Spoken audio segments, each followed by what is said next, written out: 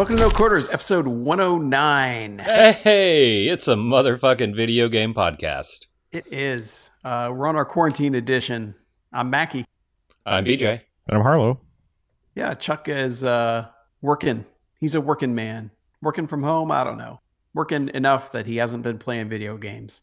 He's working from work. Yeah.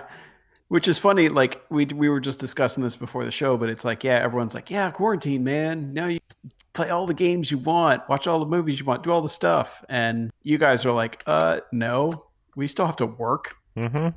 And me, I'm like, hey, I don't have a job anymore, so cool. But I've only had like a couple weeks worth of gaming caught up on. Otherwise, it was kind of, yeah, I was kind of in the same boat a lot of you guys were, where it was like, no, I didn't have anything to play for a long time. Yeah, I mean, and all I've been playing is like old, reliable things mostly, except for like one new thing. So, but you've played new things, so why don't you lead us off? Yeah, first one I'll talk about is Doom Eternal, sequel to Doom 2016. Yeah, that is. I don't know if I like that game. That is a hard-ass game, I will say that. But I also never finished Doom 2016 either, because it just got to a point where I was like, I am so tired of playing this. And it's weird because this feels less like a sequel to that Doom and more to like a modern Quake to me, because the aesthetic is very much different. You know, the Doom 2016 was like, you know, Mars bases that have gone bad, and then eventually you're in hell, but it's, you know, all craggy canyons and stuff. Whereas this one is, you know, doing the hell on earth thing, and it's very much, all right, here's an Earth city that's just fucked and, you know, demonic, which makes for some pretty cool visuals, but it is very much like their lore and everything is kind of leaning into Quake Nordic type, you know, like cyber axes and cyber hammers type shit, which is cool, but then you got to play it. And yeah, early on that game's not fun. I mean, there's I don't know any other way to put it. Have either of you guys played it at all? I have not. No. I mean, I was kind of in the same boat with the last Doom, where it was like, I hit a point where I was just like, if you give me one more hell level with, hey, remember that boss from the last one? Now there's two. Mm-hmm. Or now they're not a boss anymore. Now there's four of them. Yeah, that was my big problem with 2016 was like, all right, here's the arena. We're locking you in, and now fight 55 guys. And if you die on the 54th, we're going to respawn you, and you got to fight all 55 again. And there's no checkpoint in the middle. It's like, no, just kill everything. Kill every wave of things that come at you. And this, I mean, it's pretty much the same thing. There are one-ups that you can get, which are basically almost like hidden collectibles, where you'll find a one-up in a certain area, and what that does is let you respawn at the end. So like, okay, you've killed everything and you're fighting the, you know, spider machine gun guy, and he kills you, but if you have that one-up, you'll immediately respawn back and you have the chance to kill him and continue, rather than being booted all the way back to, you know, the beginning of the entire encounter. Problem is, you only got that once. So once you've used it, game's like, all right, sorry, it's done. Go, you know, start over again from the checkpoint. Which I tried to play it on. It starts out with 4 difficulties. I was on the second one, which is like the default, and I had to bump it down to easy because I only beat the first level, and then I was in the middle of the second level, and I was just, I'm not enjoying this because this is just, I'm just running around in circles getting murked by everything that shows up, you know, and it's just not, it wasn't fun.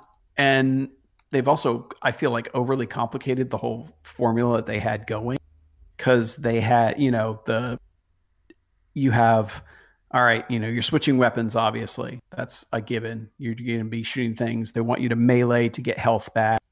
This one, you hit X to chainsaw dudes. If you have enough chainsaw ammo, you know, chainsaw gas to get ammo, to refill your ammo, which you will do a lot because you will always be running out of fucking ammo. Always. And I guess what I'm realizing about this game is their loop is not one I enjoy.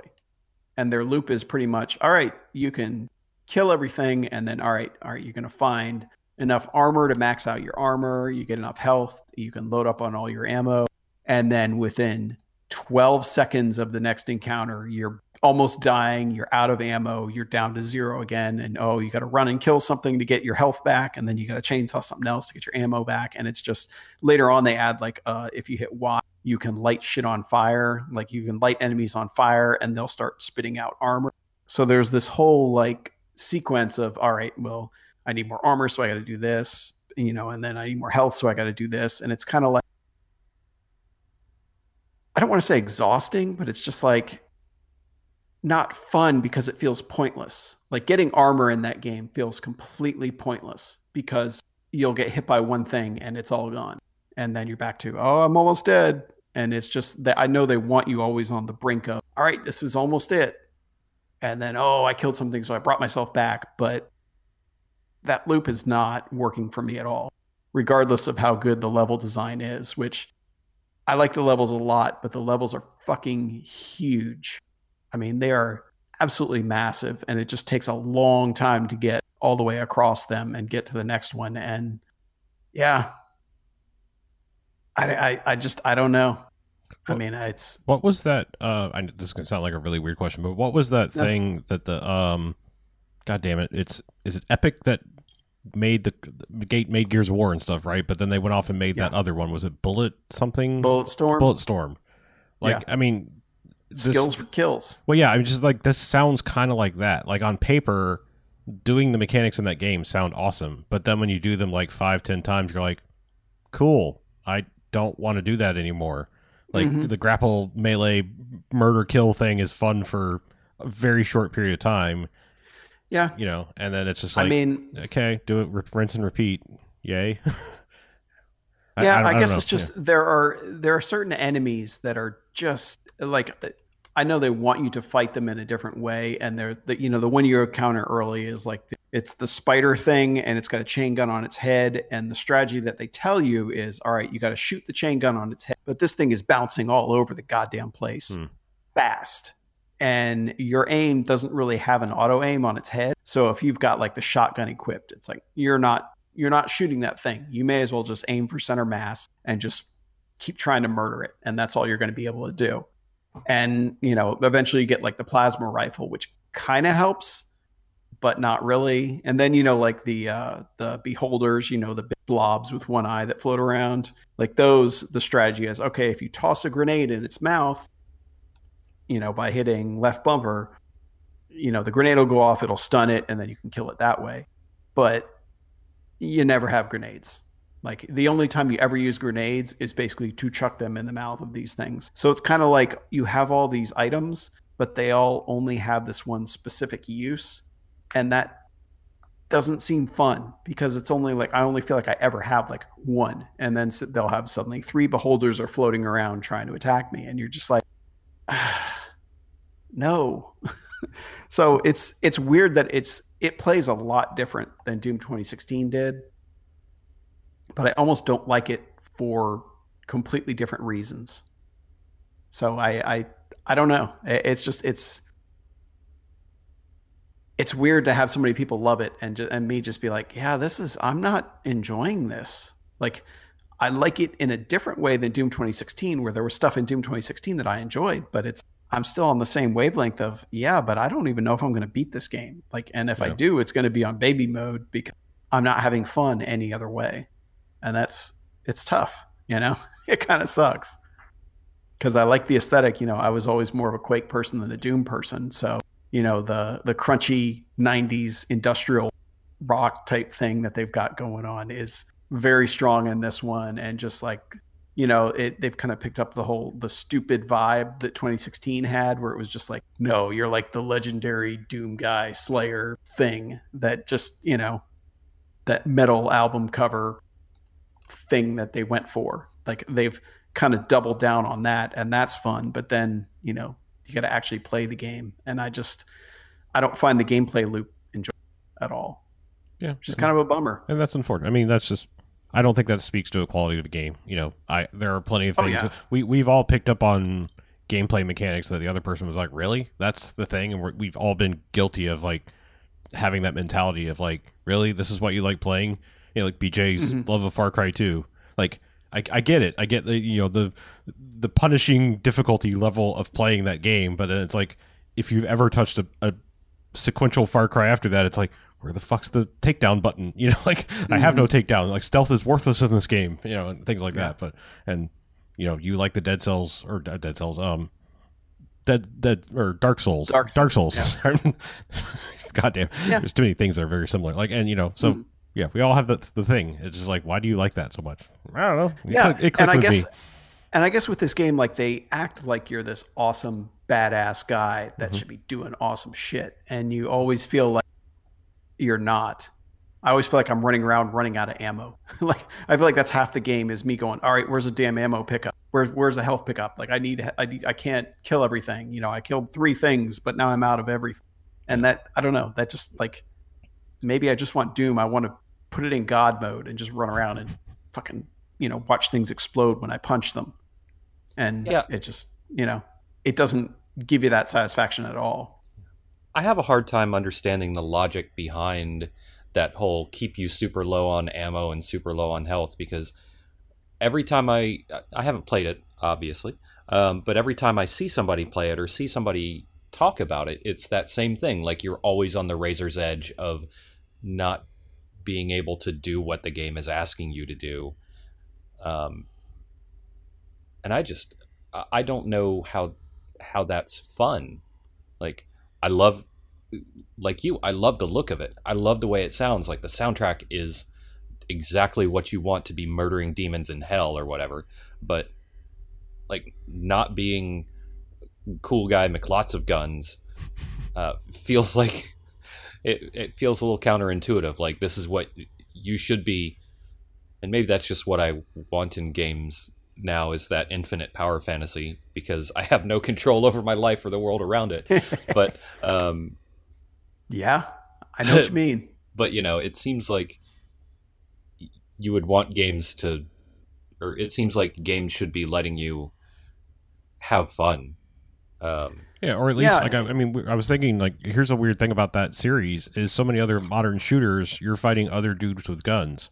So like in the pinch, it'd be like, well, it's not ideal, but I'll pick up his gun, even though it's like not good, like my modded custom whatever I'm used to thing. But at least it's bullets that can continue being thrown at people at high velocity. You know, so it's like you know, like that's the thing is like you're murdering demons. What are you going to do? Like take their horn and go stabby stab? That'd be cool. Yeah.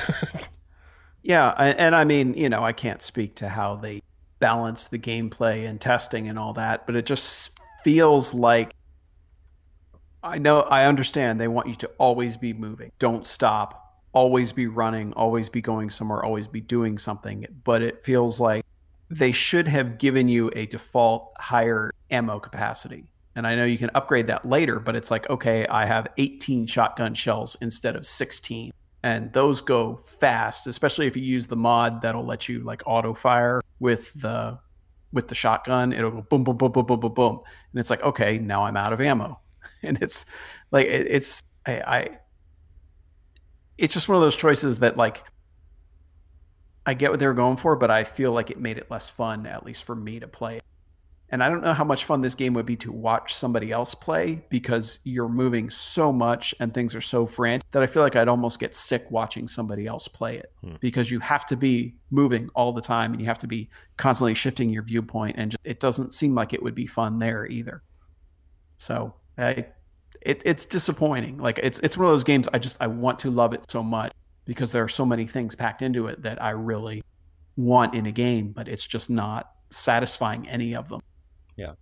Watching people that are good at it on Twitch is quite enjoyable, even though there's a lot of movement. It's fast paced, but Twitch or Mixer or whatever.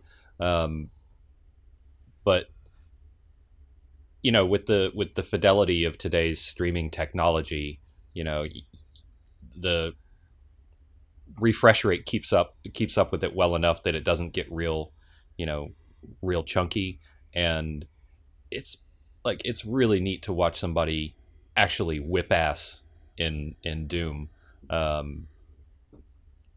or somebody like get frustrated and hate their life because they absolutely do not whip ass at Doom. Mm-hmm. But it's not that bad watching it. Yeah, I just there's a lot of things I would have changed. Let's put it that way. But it's really it's a bummer for me that they basically made another Quake, and I'm just not enjoying it. But anyway, at least you can run and shoot stuff. Like the next game. Speaking of running and shooting have played. So I don't know how much of this have you played, Harlow? I've probably played 5 to 10 matches in solo once I discovered it, and maybe 4 or 5 before. But it's Call of Duty Warzone. We should probably go ahead and mention that. Now a free thing. Yeah, I mean, I'm guessing you've probably played more than that. I mean, because I haven't like super gotten into it yet. Well, I haven't played.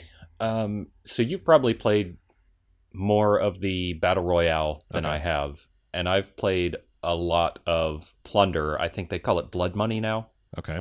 I haven't touched the other thing. I was just like, give me a polished PUBG and let me try this. Yeah. So let me talk about something that I really hate about this first. We'll start off with the bad, and then we'll loop into the good. Like it. The absolute stupidest thing that they do for both, I think, modes is you can pre-select a loadout. Like in this game, like all other Calls of Duty multiplayers, you can level up your guns, you unlock more guns, you get attachments and skins and all of that, all of that bullshit. But you can save your loadouts, and then once you get into the Battle Royale arena, you can find a buy station and buy a thing that drops you your specific loadout. Mm-hmm. So your specific loadout can be the absolute max spec M4 or 50 cal sniper rifle or an RPG. Basically, you can, for a battle royale game, you can kind of cheat and get your super cool weaponry.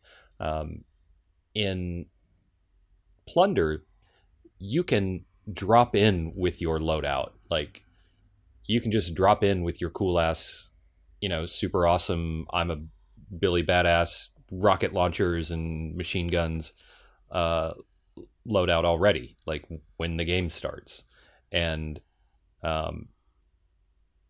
that is probably the most frustrating and stupid thing that they could have done with a battle royale style, where you're supposed to start out with nothing, go find all of your equipment, and then make your way through the world.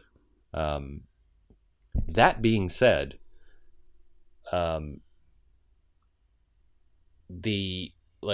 is polished as shit. Like it plays so much better than all of the other battle royales I've played, because it's running on that super slick ass Call of Duty engine and running all of their netcode. Like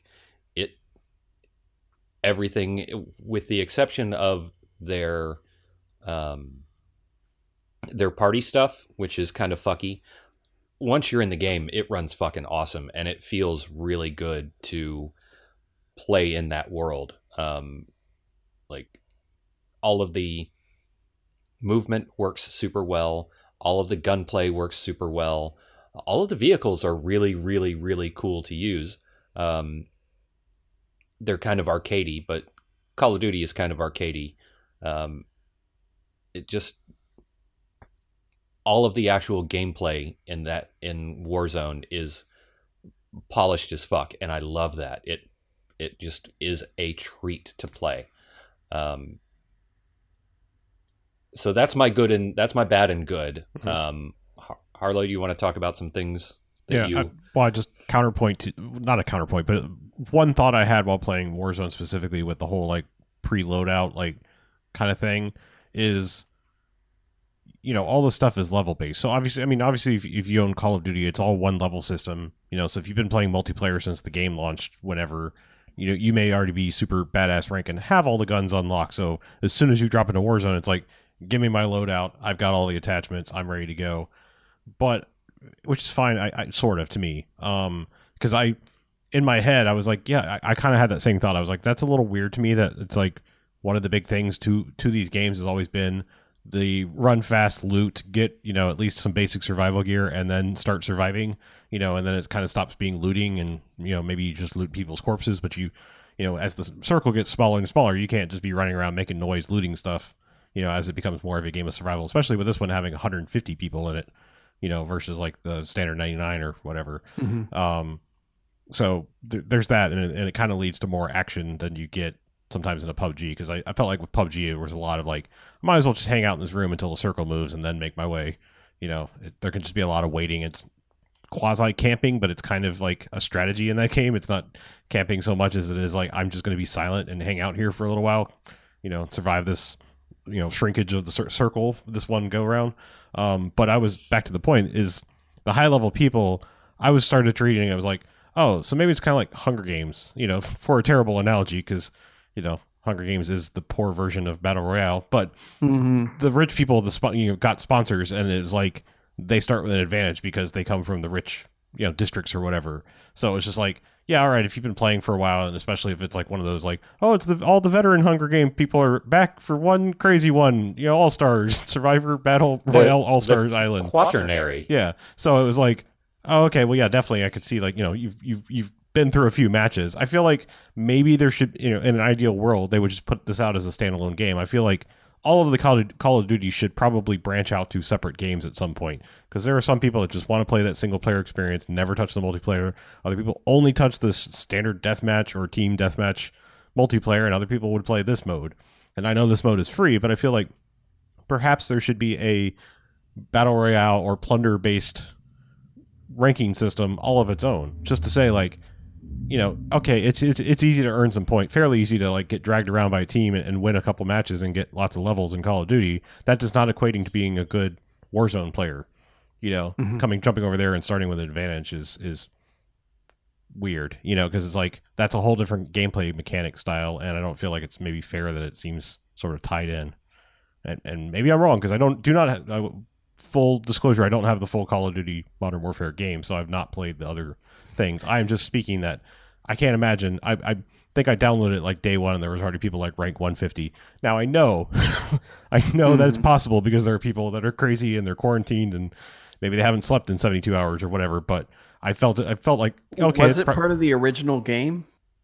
No, it wasn't. So I mean, it just came later. Yeah, it just came later, and it was immediately free. So it was like, the fact that they were 150 on like day one that it was available, I was like, yeah, that's got to be all one single multiplayer thing. I think it's all COD points bullshit, whatever their little leveling system. I think it's all universal. That's what it would appear to be.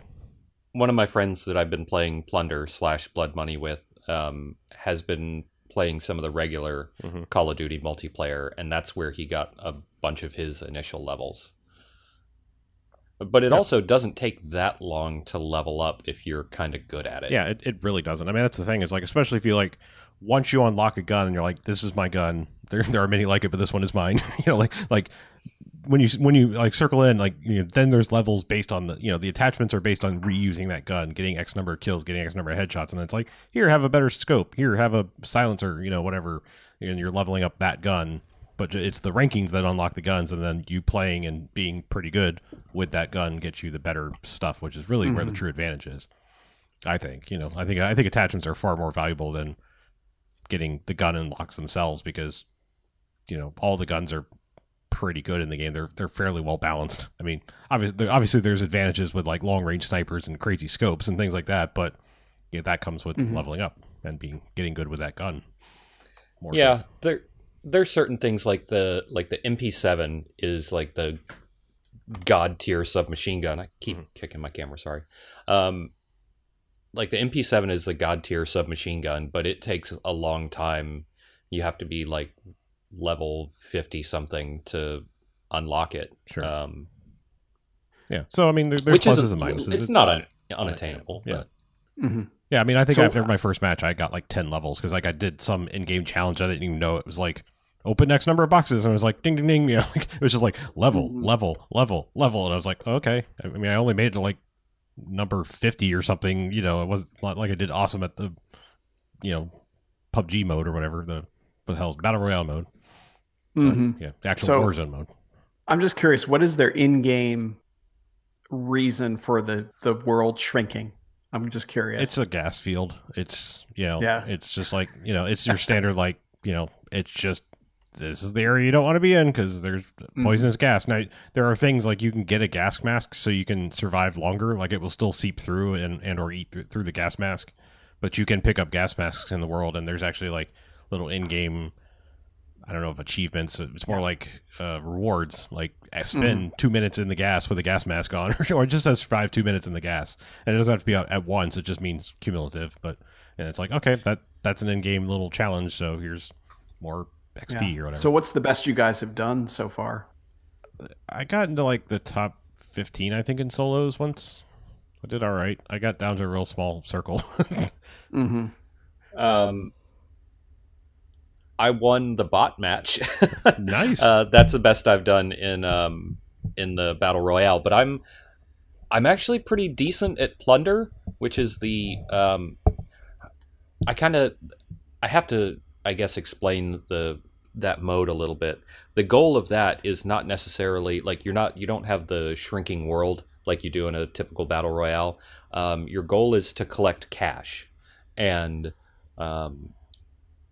like you have to.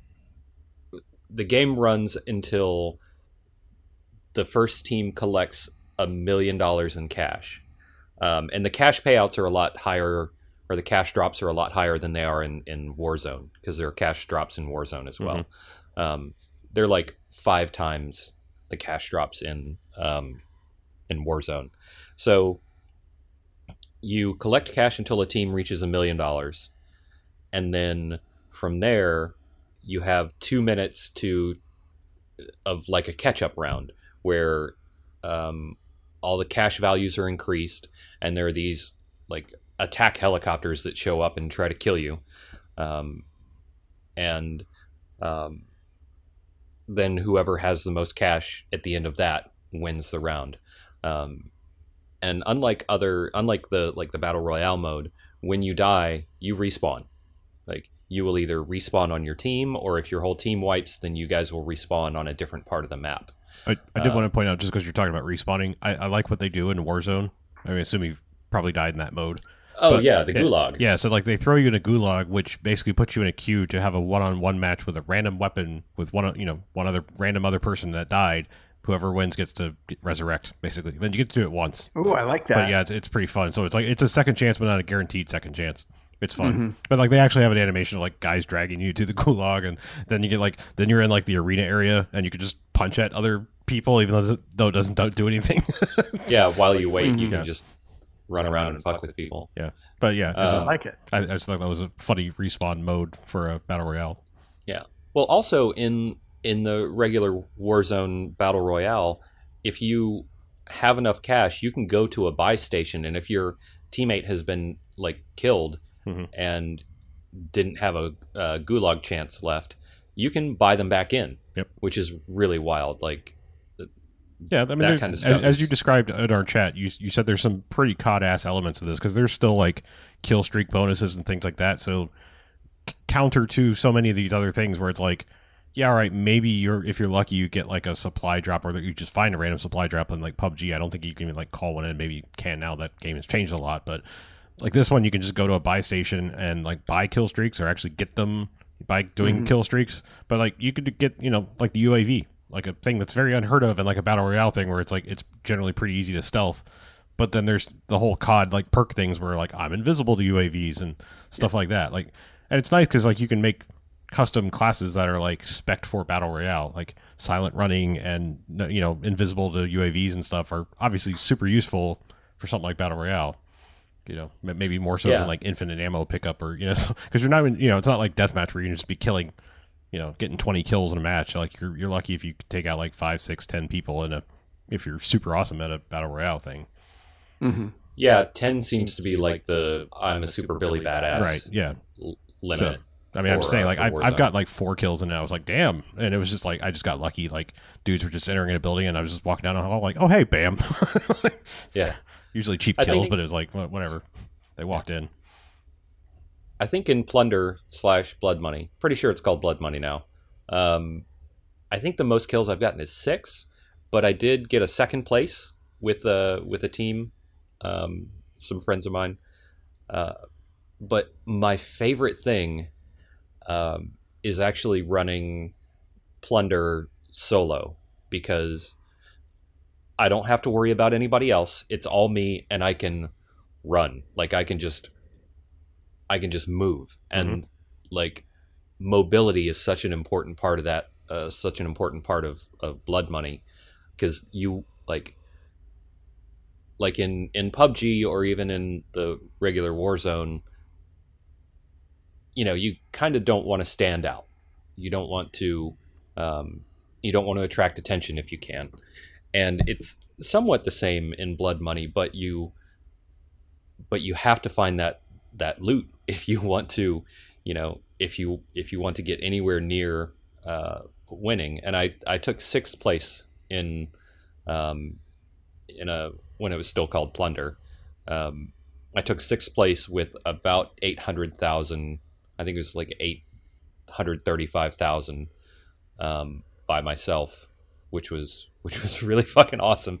And I just like, all I do is I hide and I run. I just run and loot and run and loot and run and loot and run and loot. So you're a lot like me. Like objective based stuff works a lot better for you than just go kill that guy. Yeah.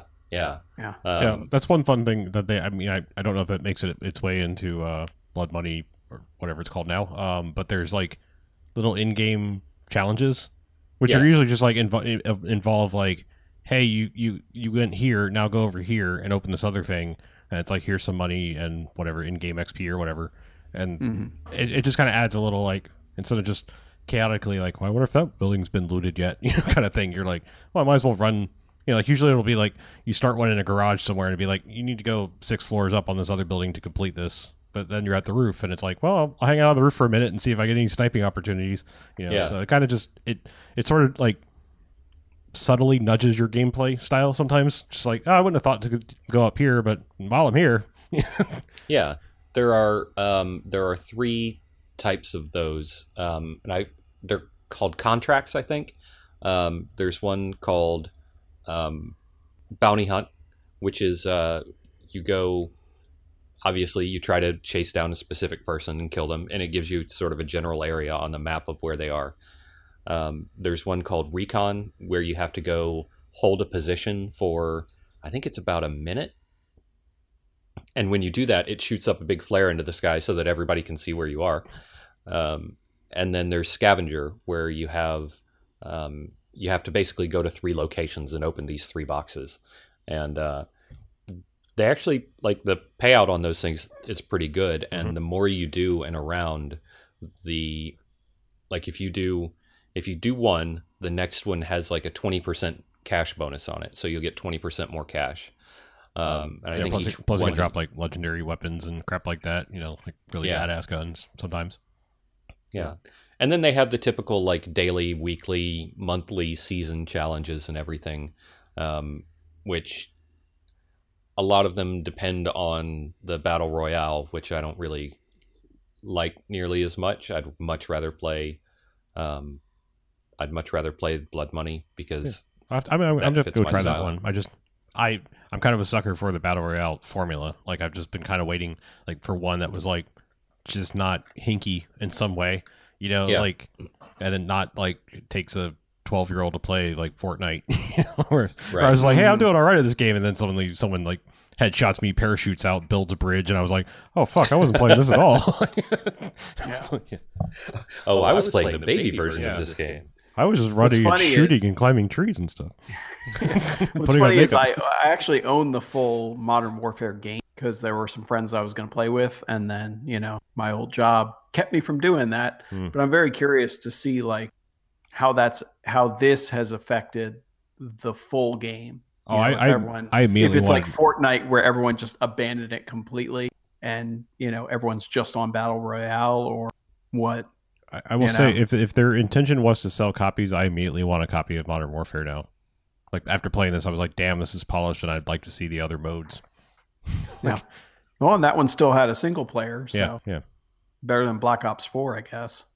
Because I want to say Black Ops 4 had this mode in it. It just wasn't a free-to-play. Well, it wasn't great either. Like, it still... Yeah. I tried it. It's not great. It was still, like... Yeah, it was an afterthought. Like, I mean, you could just see what the dev cycle on these games is. Like, you know, Blops 4 was probably in development for, like, 6 years behind the scenes, like, behind all the other ones. And then they were like, oh, shit, this Battle Royale thing's really big. Whatever, put it in this game, and they didn't fully bake it like they did this one. So you feel like they addressed it with this one? Yeah, this one feels much more like an actual thought out thing instead of just you know, bad servers and bad connections, and like the I want to say that, like, the interface system for like picking up loot and sorting your loot, and that was real bad, and this one's pretty clear. It's like, if it's ammo and you have space for it, we're gonna pick it up. Same thing with cash. Like, why would we make you click on it? You know, it's like things that are obvious. It just picks up automatically. That's one thing that I've got to say that I didn't mention before is because it's barely even a thought, which is a great thing in Warzone. Like, you have a primary and a secondary, and then you have you don't have to bother with attachments or any of that bullshit. So you have a primary, a secondary, a tech gadget, a lethal gadget, and then kill streaks and a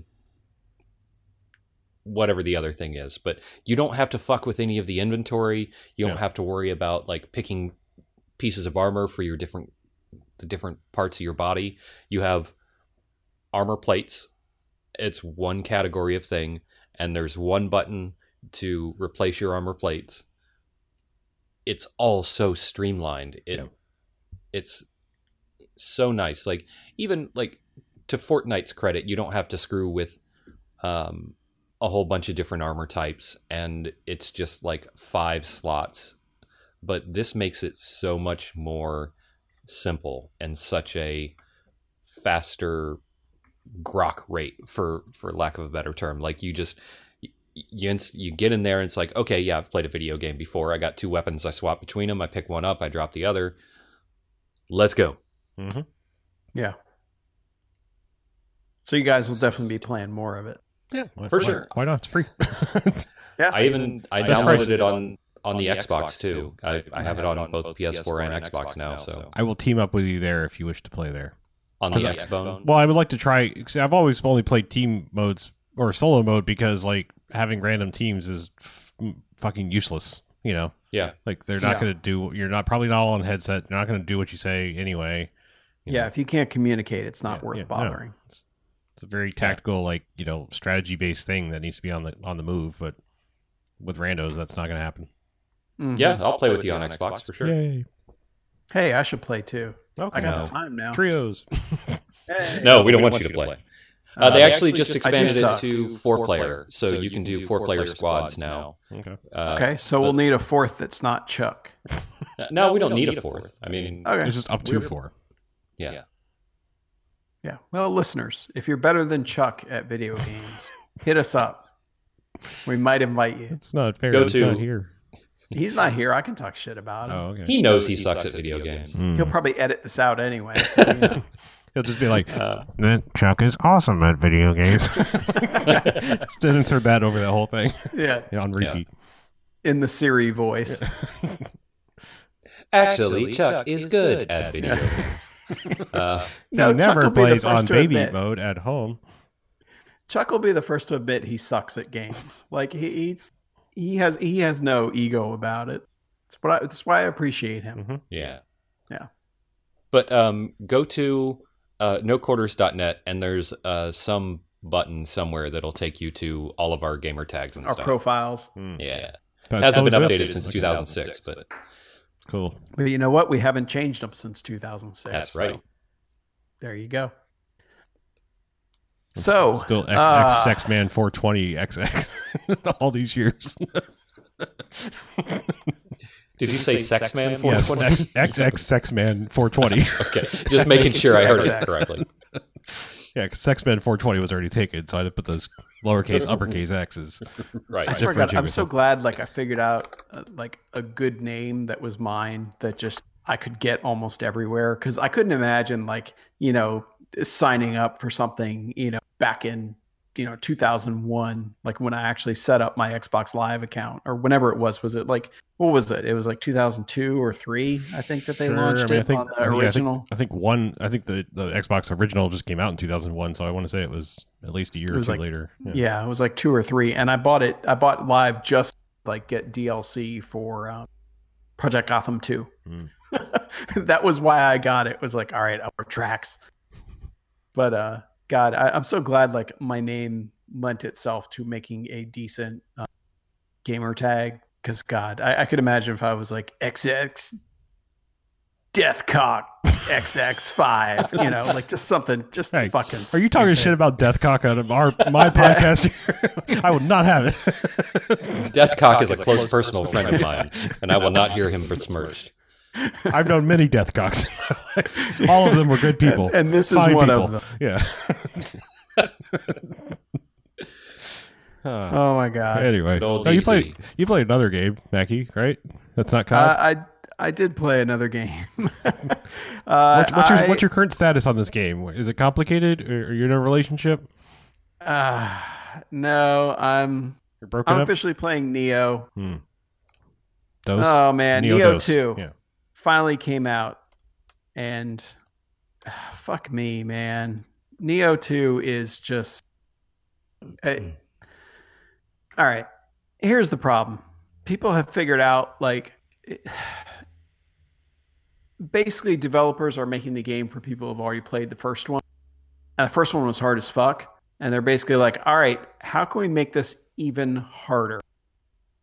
And so what they've done is made it hard as fuck. And I don't know if I just like was on the level of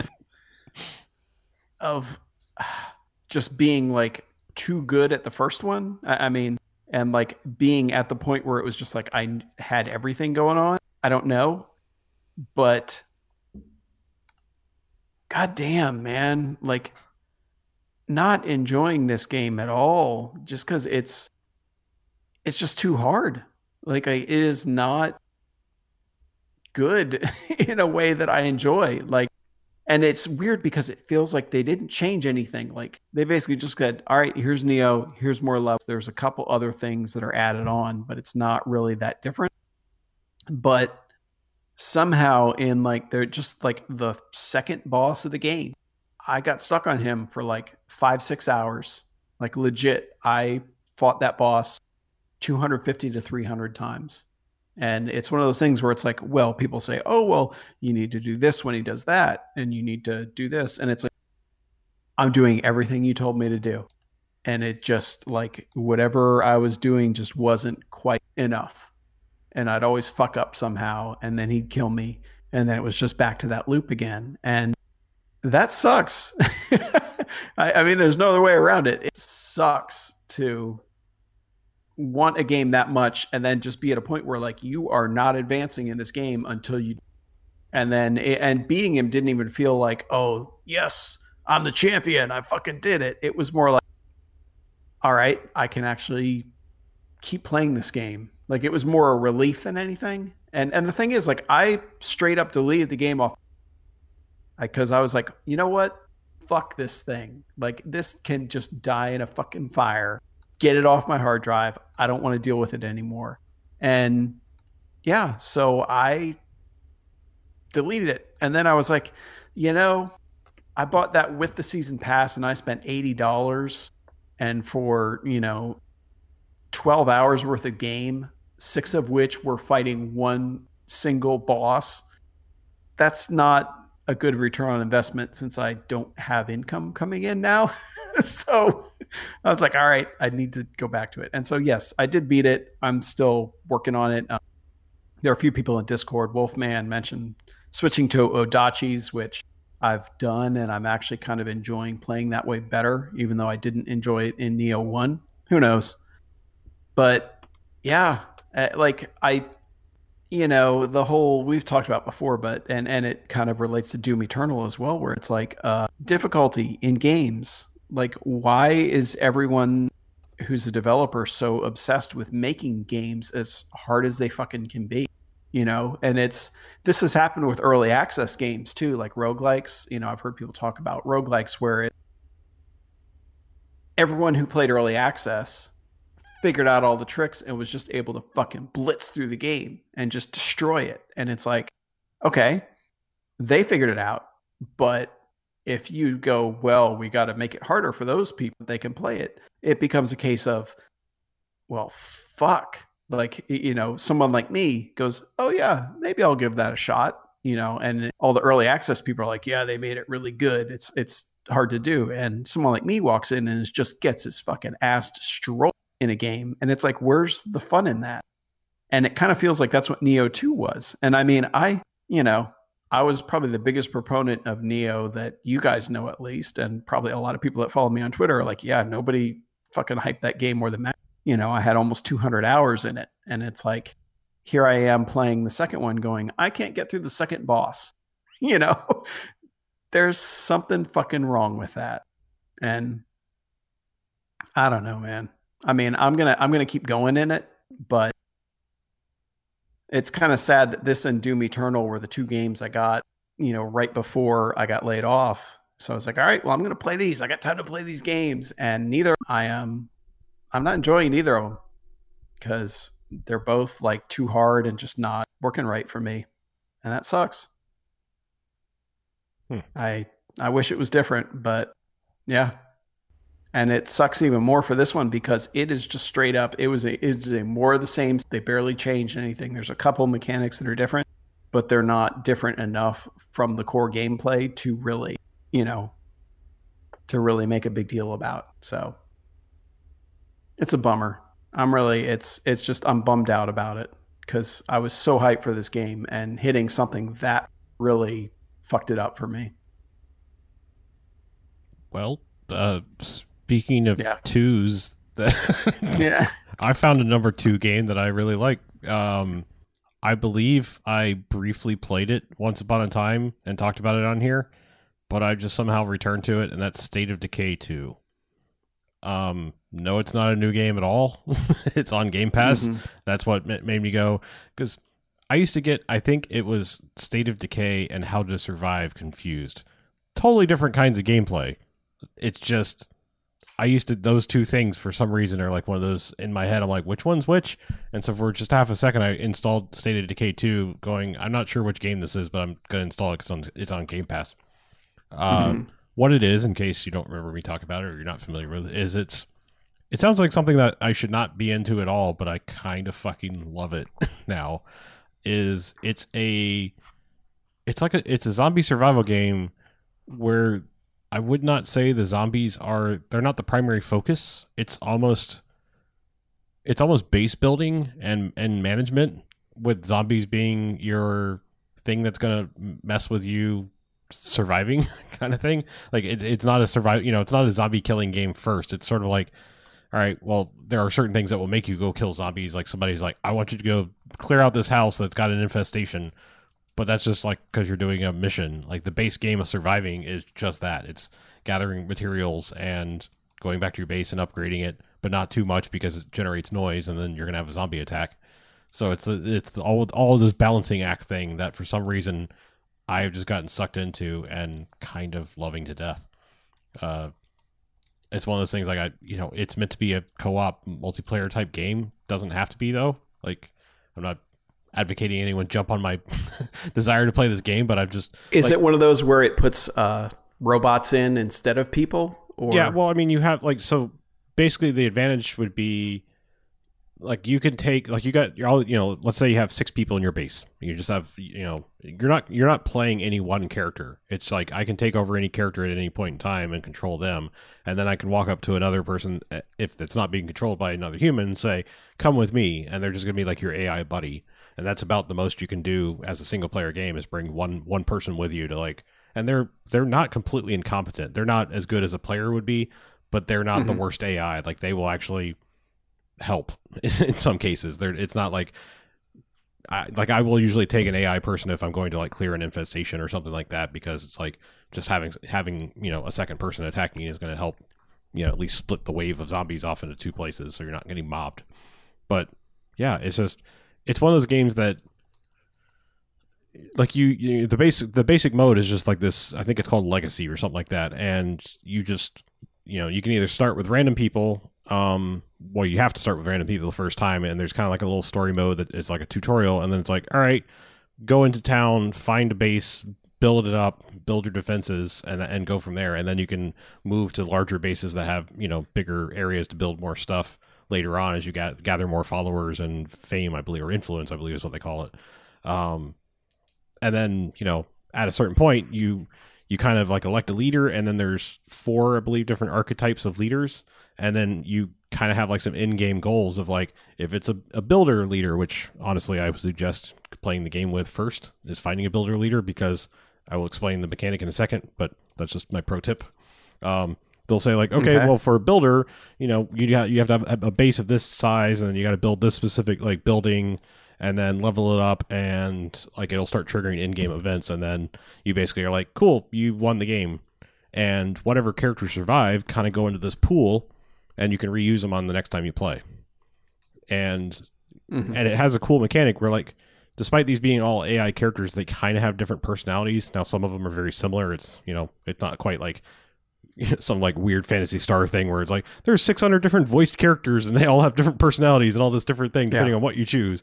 It's not one of those, but it's like everyone kind of has a distinct personality, and they have little backstories and all this kind of stuff that's randomly generated, kind of like a roguelike thing. But when you get to the end, if you've beat the game with like a builder, the next time you play, you can get basically a little boon, I believe they call it. It's like a perk. And so for builder, you automatically start whatever base you have. It has electricity and running water. And that's a huge bonus. I will say that's probably the best bonus of all of them, because I looked up what the other ones were, because I was like, I'm going to play again, but I would like to know ahead of time what I'm getting into, because there's sheriff, which kind of you would think might be kind of military, but it's really more like they're trying to enforce like getting medical facilities up and going to start treating the plague that's what caused the zombies, and that's kind of his path. Then there's a warlord, which is basically just like, fuck all the other survivors.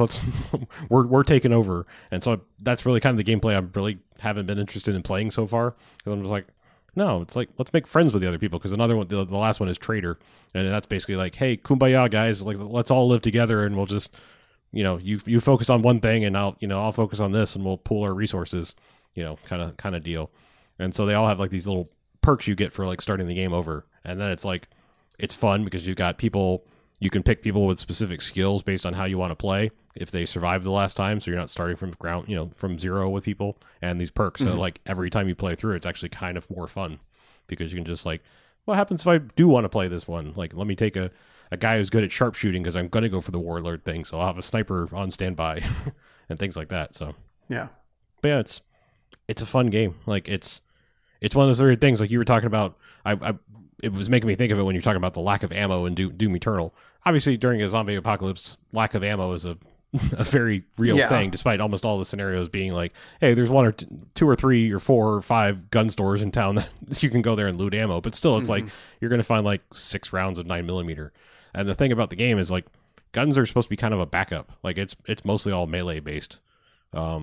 Or it should be, probably, or that, or just makes sense for an apocalypse. Mowing down things with a car, because cars are actually a very viable combat utility. Like you can you can actually go a path and get an auto mechanic, and then make upgraded almost like Mad Max style cars where they have blades and stuff on the front of the car and just mow zombies down and have a lot more armor. But so there's it's sort of like GTA Online, but with zombies. It's acquire some goods, with a lot more survival element though. But I'm just saying, like the craziness that can happen in that game is just kind of fun, and reminds me of like a GTA 5 thing, where it's like I'm just trying to build up wealth and weaponry and things like that, and have people survive. The zombies are just kind of fodder. Now, I'm trying to remember State of Decay 1. Was that the one that was like kind of real time, where if you left, you kind of had to log in by a certain time for your guys to have, not died in the base or whatever? I think maybe that did have that mechanic. That's all gone from this. Like there's time passage in the game, but it's not like based on your system clock or anything like that. There's just a day-night cycle. Like every day that goes by, like if you don't have, like you can go and claim things, like go claim in a clinic, and then you'll have a incoming source of medical supplies. But you know, and food. Same thing with there's food, medicine, ammo, building material, and gas. So food, yeah, I think it's the 5 things, the 5 different kinds of materials, and you can capture things so that you have an incoming flow of it based on, you know, your usage of it. Obviously, however many people you have, I think it's one food unit per day that they're going to consume. So it's good to have like something on base that can, you know, like a garden or something that can grow food, because every day it's like, okay, minus this because you have 2 guard shacks, they take 2 ammo, you know, like get snipers up there all the time, things like that. So it's kind of it's not nearly as wacky as like Dead Rising, but it's kind of similar to that in a strange way. Like it's just this big open world, like hop in a car, mow down some zombies, jump out, repair the car real fast because you have a toolkit, throw some more gas in it, and go back to town. Plus, you know, with all the weird DLC stuff that's out there, like there's just free things you can call in from the radio. So like there was a thing called the Independence Pack, which I think was a free LC, and so you can call in this like fireworks car that just like shoots fire out the side by holding down the horn button. So you can just drive down the road, just igniting zombies, hordes of zombies. Yeah, it's goofy and it's fun, and very rarely are the zombies like feel like a real true threat. I mean, there are certain plague zombies that if they even touch you, you contract a little bit of the plague kind of thing that can turn you into a zombie. But like even that's kind of pretty easy to combat. Like you know, build a basic medical facility and you can give yourself a cure. And even when somebody gets it, you have like an hour to 2 hours before they will actually turn. So, and that's real time, like in the game, not when you stop playing. It's just however long in the game. And if you can't get back and you know, make a cure and give it to them, you're probably playing the game wrong. I will say that it's a little bit of a struggle the first time through, but it's one of those fun games that rewards you with multiple playthroughs. Just saying, like, here's some bonuses, and also, you know, your people. Yeah, is there a win state, or is it basically just like, okay, you got to whatever day it is, and then your whole team died? It's not a time-based thing. It's just, like I said, you know, if you're going for the builder win, it's sort of like Civilization. Like, you know, if you go for the science win, you got to do this, and this, and get the people to the moon or whatever. You know, and this is like, oh, builder wants this, and this in order to consider victory. You know, basically build a badass base that is super defensible, and, you know. Okay. I will say, like, without spoiling, like the end game usually is like, it gets, you know, usually drama with the people, a la Walking Dead. It's like people that you thought were friends are now going to come attack you because, spoiler, they had this secret plot going or something like that, and kind of stuff like that. It's like, you know, usually the end game is people are shitty, so like, yeah, it's like the other survivors will usually fuck with you at some point throughout the game and, you know, turn on you or just become hostile because you wouldn't give them free shit. I had one scenario like that. They might as well have been called the moochers because like every 2 minutes, like, hey, I really need some building materials. And I'd be like, yeah, okay, I'll get to it. And they're like, hey, where's our building materials? And finally I went over there and was like, fuck you. I'm not giving you any more free shit. And they immediately just started shooting at me. So it was like, okay. Like classic assholes. Yeah. So they're kind of like your whole camp in Red Dead 2. Yeah. Hey, why haven't you done this thing for me yet? Sort of. Maybe you should do that thing. Yeah, I mean, most of it has a pretty generous cooldown. It's just some of the requests I'm like, yeah, if I have time, I'm in the middle of doing a thing. Like, yeah, you know, because, you know, at first you will struggle, like, you know, every day to be like, man, I'm always at like the bare minimum of whatever resource. And then at a certain point, it's just like, I've fucking got it all. I can just go have fun and murder some zombies and stuff like that. So, I don't know. I just somehow this time it just really, really, really grabbed me. And I'm digging it. That's good. Yeah, it sounds. It's always good to have a game like come out of the blue and do that for you. Yeah, I don't even know how old it is. I mean, I know it's like now it's called the Juggernaut Edition, which I'm thinking is just like we threw various DLC things all together in one mode, but that's the one that's on Game Pass. Of course. That's pretty much what it is. It's here's all the DLC and updates and everything. Because I was actually looking at after you talked about how much you liked it, I was looking at purchasing it, but then I was told that I was taking a 25% pay cut for the next 3 months because of the Rona. So I thought you got it on the Game Pass thing, no? It's on Game Pass. Is it on Game Pass? I don't even know if I have Game Pass. I thought you did. Oh, no. I thought we all did like the let's max it out and for $1 upgrade thing. I think I missed that because I'm an idiot. Yeah, BJ was a little limited at the time. Okay. Yeah. Well, I mean, actually, I still think funding was down. I still think they have like the whatever time you have left. If you switch it over to that, it's still $1. I still think that's actually like you can still find that click through. Everyone was like, it's a limited time thing, but I think it's still there. Like, because basically the trick is like, it's not really like an upgrade for $1. What they're doing is like buy a month and we will convert your thing to Ultimate. The first month is $1. And so, but then it's just like, oh, you had 18 months remaining of gold. It just became Game Pass Ultimate or whatever, you know. So yeah, that's what I did. I bought as many months as I could and then upgraded it. It's whatever time you have left, and then when you do the $1 to convert it, it's like, oh, now you have Game Pass plus gold altogether.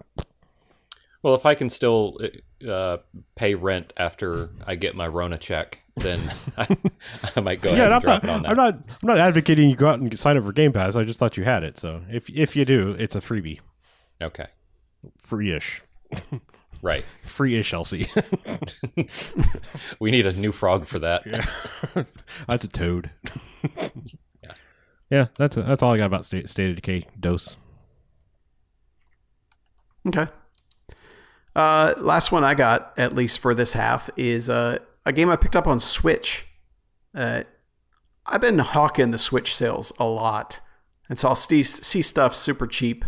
And it's basically, Switch has become like my mobile Steam, where it's like, oh, that game's like $1? All right. And I picked up Katana Zero, which just had cool artwork. It was like neon, purple and cyan colored stuff. And you are a hired ninja who is, I guess the way to put it is kind of like a 2D side-scrolling Hotline Miami, where, all right, you've got this level layout and get through it without dying. And if you die, we're just going to reset you at the start and do it over again. But these guys are always going to follow that same path. So, you know, and I guess, was it Gunpoint was the other one that was kind of like that? Yeah, Gunpoint was great. Yeah. I didn't like how Gunpoint controlled, so I didn't really get into it all that much. But yeah, that's how Katana Zero is, where it's kind of like you have like a roll move, a dash move. You can pick up items and throw them, but you've obviously got a katana that you murder dudes with. And all the while, it's kind of got cutscenes in between where you're meeting with a psychiatrist, and you can choose kind of how your responses go. And if you do like the real curt responses, it's almost like the Renegade version from Mass Effect, where it's like, all right, I'm just going to cut this guy off and say, fuck it.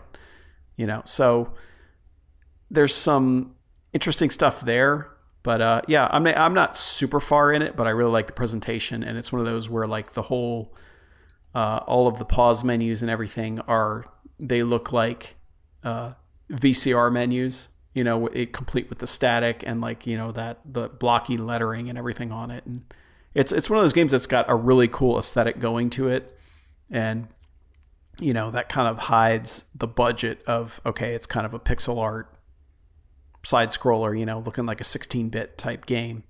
Well, I shouldn't say 16-bit, but I should say like, you know, that whole, I'd say more like MCGA look, almost, for people who remember the DOS days, where it's like, all right, I got a 256 color palette, but it's only like, you know, 320 by 200 resolution.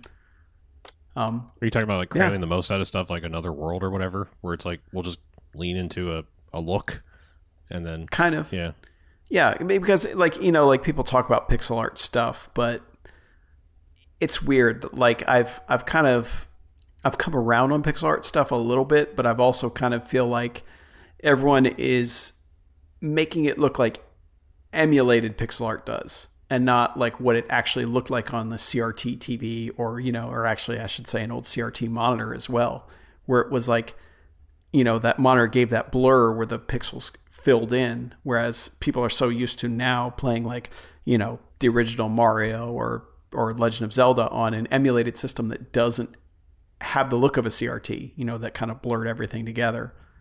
But either way, yeah, it's a pixel art game, but it's got a lot of good style and it's fun. It's almost like a puzzle game, you know, it's like a combat puzzle game, which, you know, I've talked about plenty of those in my time doing this show, and I've always kind of had a little soft spot for those sorts of things. But yeah, if you liked Hotline Miami, but you didn't like kind of the top-down look of it and wanted more of like a side-scroller type thing, this will definitely scratch that itch.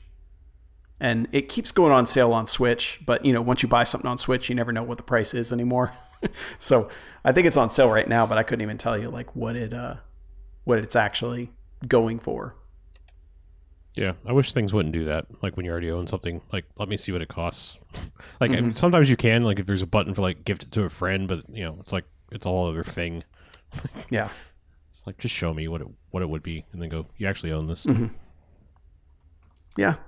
Well, I mean, this could start me on a whole rant on Xbox's system of, okay, you own it or it's on Game Pass.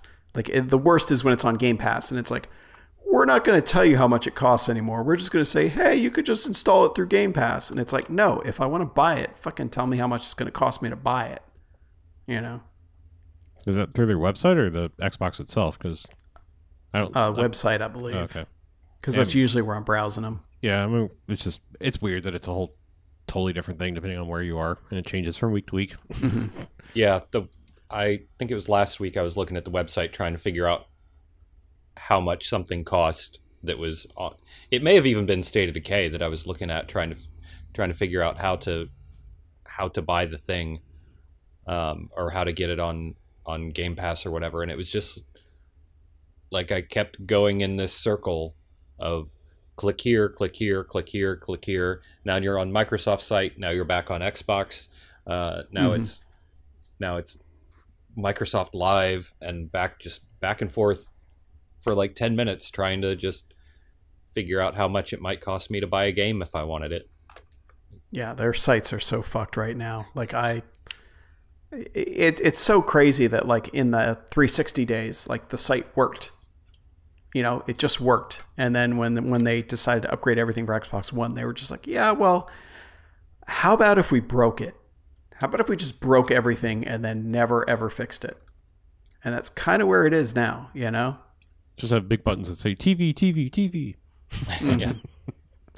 Hamburger. Yeah. So, I didn't put this on the Google Doc, but let's talk about it now. Okay. PS5 controller. Oh, yeah. Yeah. The what do you think? Dual Sense.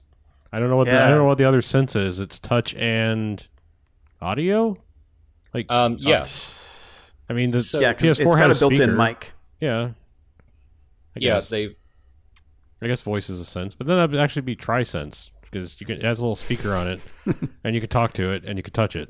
Technically, you could lick it too. Hearing is a sense. Voice isn't a sense. I guess you could. I don't know. If they go the Nintendo Some route. people, when they talk, they don't make any sense. Sure. That still doesn't make it a sense. Fine. If they don't make any sense, then that doesn't make it a sense. Mm-hmm. It's a little bit ugly, but I don't like it. I know Harlow doesn't like the two-tone thing. I just don't like two-tone in general. Otherwise, I don't get it. I don't mind it at all. It looks more like an Xbox controller, which means it'll be more comfortable, I think. God, I hope so. Because I hate the PS4 controller. I hate using it. I just hope it has good triggers, unlike the PS4, which I think their triggers are trash. I'm sure that it's not going to have battery slots. I'm sure it's an internal rechargeable battery, which sucks. I'm kind of over that. And I'm bummed the Xbox Elite 2 went to that. Because, once it's dead, unless you feel like tearing it open to put a new battery in, you're done. Yeah. Oh, wait, you mean you want it to have batteries, like replaceable batteries, right? Yes. Oh, okay. So I got I've moved over to that world. Sony's never had that, have they? It was wired and then they went wireless where they were rechargeable. I mean, they keep making it bigger. Oh, so I'm hoping that they'll go that direction, but that's not where things are going. But yeah, it's weird to me seeing how high up the shoulder buttons were on it. It looked weird. Well, the shoulder buttons are bigger. Yeah. They're leaning into the touchpad, which is the thing I don't understand. That was a thing that nobody ever used on the PS4. I just don't understand making that an even bigger focal point. If you want to do something, I'm not actually advocating they do this because controllers are already fragile enough anyway. We don't need to add something more fragile. But if you want to go nuts, bring back the VMU. Put a little screen on there That's like actually useful. Like it'd be more useful than a touchpad, but I'm not actually advocating. Again, controllers are already 60, 70, 80 goddamn dollars, and and they're already fragile as fuck. I'm not advocating like throwing a working screen on there, except I kind of am, but at a reasonable cost and a reasonable durability. But like I said, just like who gives a shit about the touchpad? I mean, you can. It doesn't have to be a like super fancy phone AMOLED, but a simple like one color OLED screen that's 2 inches diagonal. The entire size where the touchpad is. Yeah, go for that. One of those is remarkably cheap, and especially at the quantity that Sony would be purchasing them at to put them in a controller. Like you could do a whole little display. Now, do I want to be like looking down at my controller to see something while I'm playing a video game? I don't know, but it'd be kind of neat. I think it'd be more useful than a touchpad. Absolutely. Yeah, that's what I'm saying. It'd still be gimmicky, and I don't know that you need it.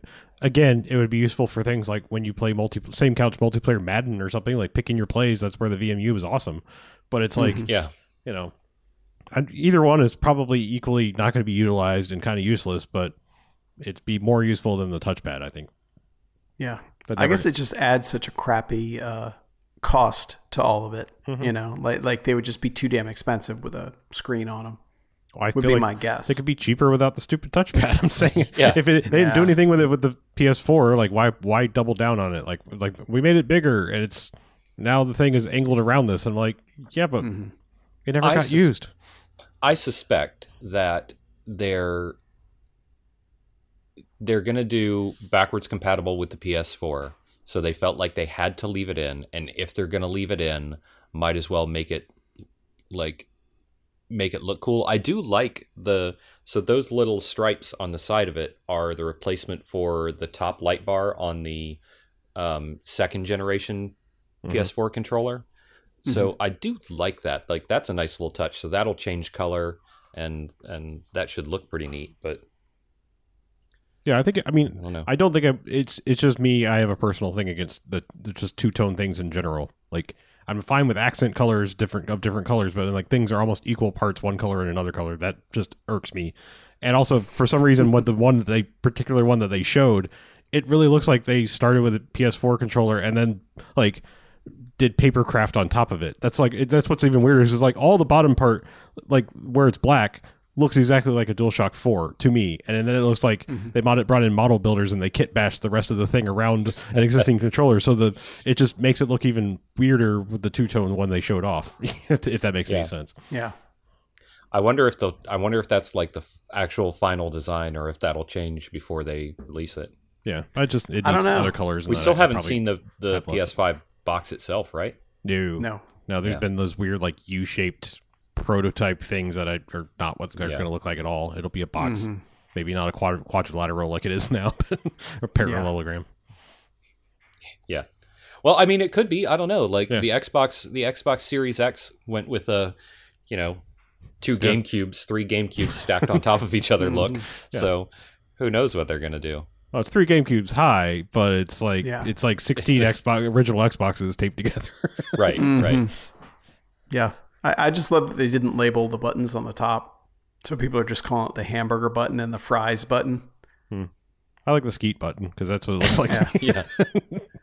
Well, I mean, the stupid Xbox One controller, it's got lines and squares. Like I get it. Like, that it's just to me like we've now, I think Xbox and other things have started to say, okay, the hamburger pancake button, whatever you want to call it, is going to be like your start button, like press this to do thing button. Yeah. And I get the like not putting start or options or share or create or whatever that button is, because then you don't have to make different SKUs for different countries and different languages, even though it's just running it through a different printing thing. But still, it's easier for production wise. I get that, but then like their little create button, I don't get what the fries and or skeet is.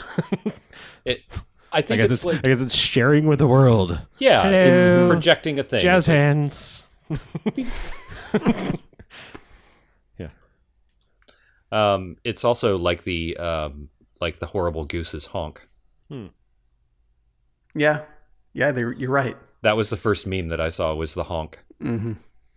But yeah, I saw it. Yeah, it's It's a controller. I don't love the look of it, but that's mostly due to colorways, not the actual design aesthetic of like what it's. Oh, the glaze way. Oh, the glaze way. Sorry. Yeah. I don't think they glazed them. Maybe they did. I hate you both. Yeah. Mm-hmm. Tell us the colorways that you hate us.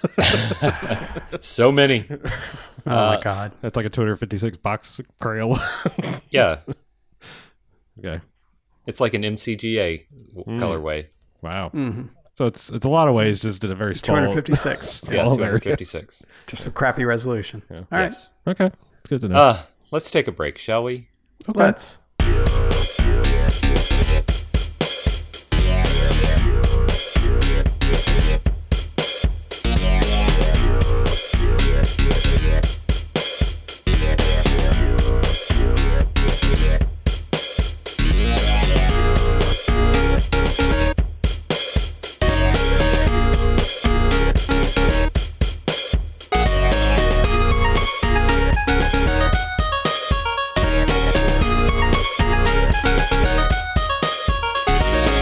All right, welcome back. Second half. Hey, still No a quarters. motherfucking video game podcast.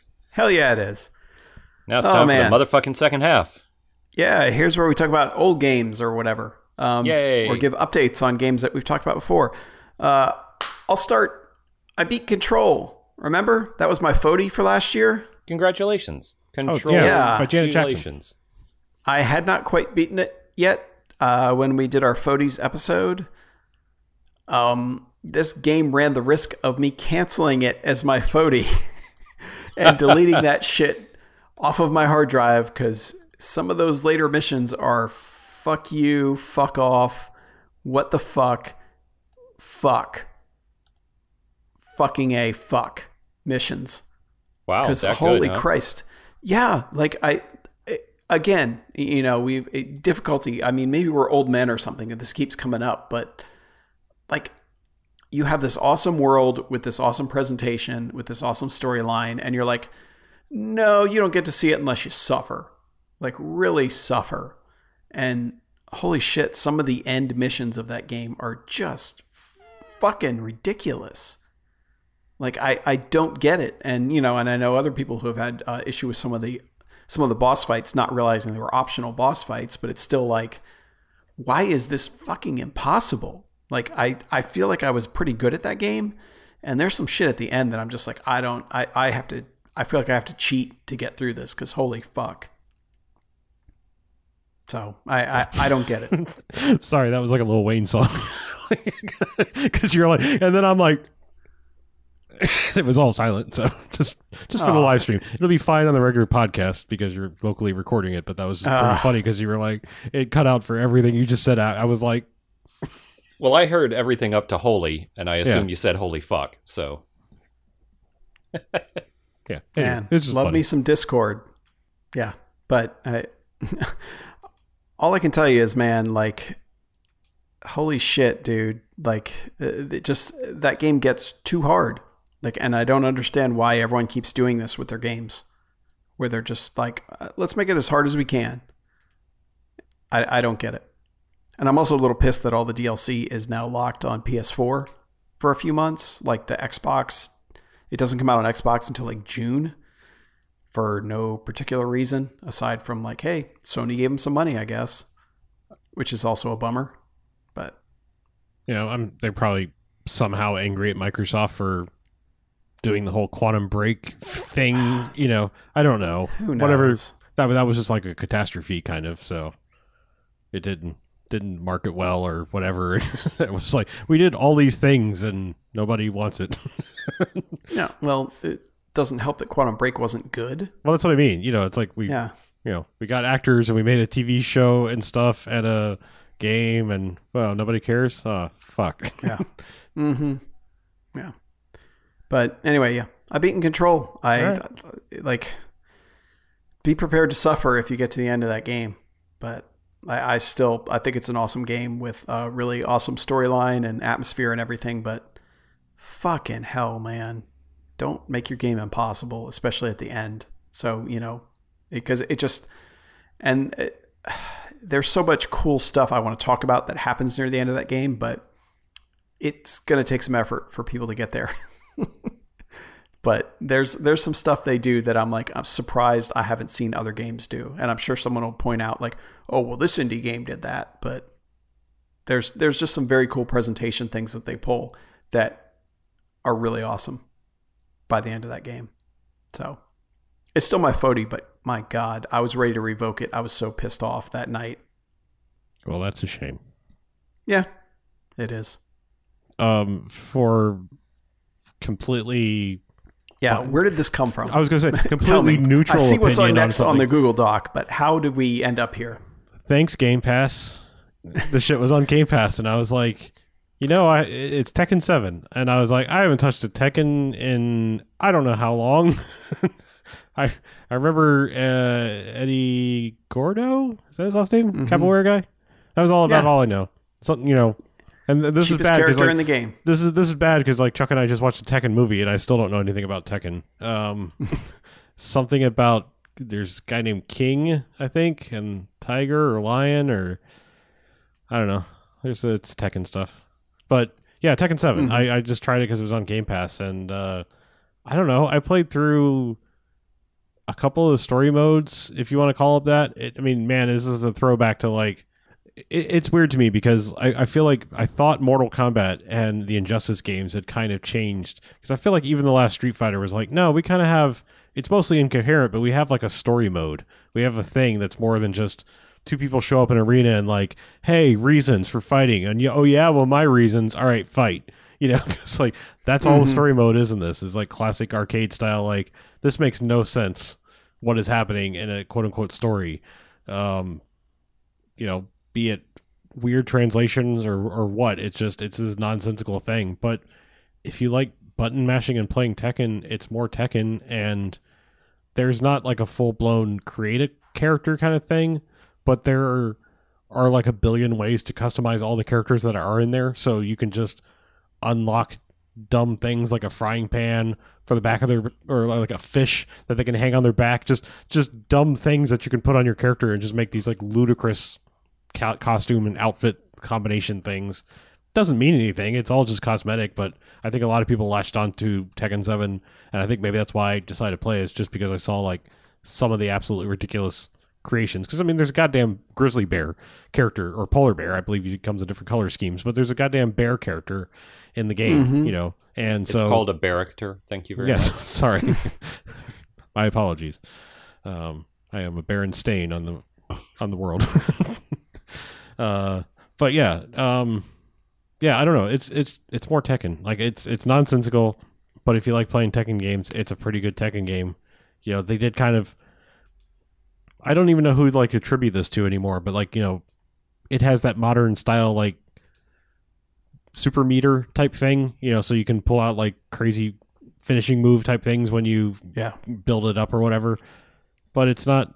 It's just not fun. Like, I guess at this point, I'm just expecting more. Like, even the Mortal Kombat games, even 11 being just as weird, and that story was fucking weird. Like, it was still entertaining, like to play through that mode, and like I don't really understand what's going on anymore. Like, I feel like somewhere around 9 and 10, like the stories were like, all right, this is still kind of wacky and video gamey, but I'm understanding what's happening.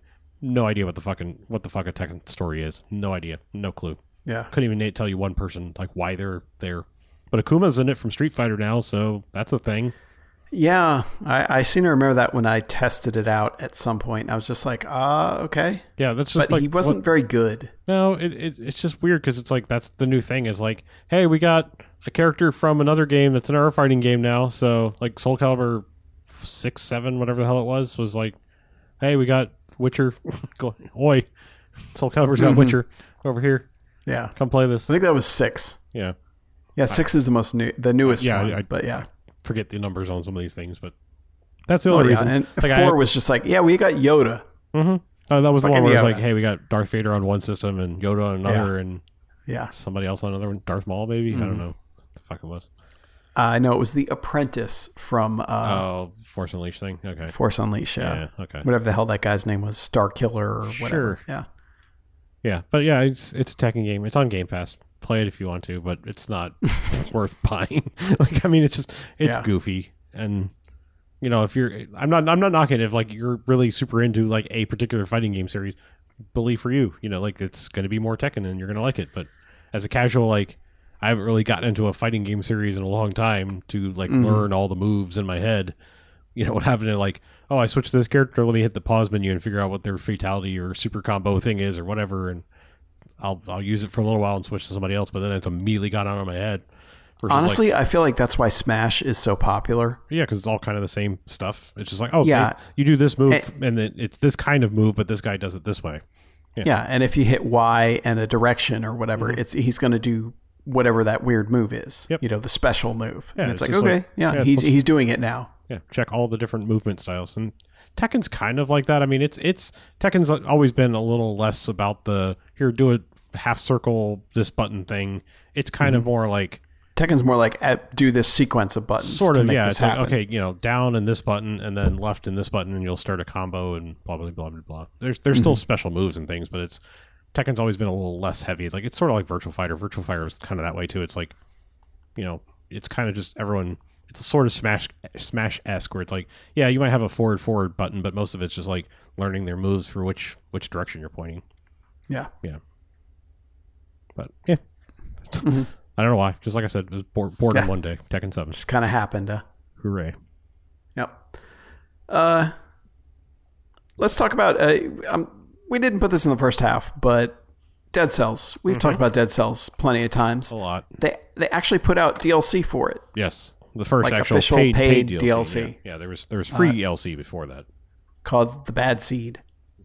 And it is more levels, more areas, more weapons, more powers, that sort of thing. Yeah. But it's weird. They put it kind of in the middle of the game. Oh, it's not even the middle. It's like early on. Yeah, it's all Act 1 stuff. Like basically everything to do with the Bad Seed DLC is leads up to the concierge. Well, you're bypassing the concierge because like that's the thing is like you're fighting the concierge, the mother tick I think is what it's called, is what the boss is from this one, and then or conjunctivitis. That's your Act 1 bosses depending on which path you go. So they just made a whole other path.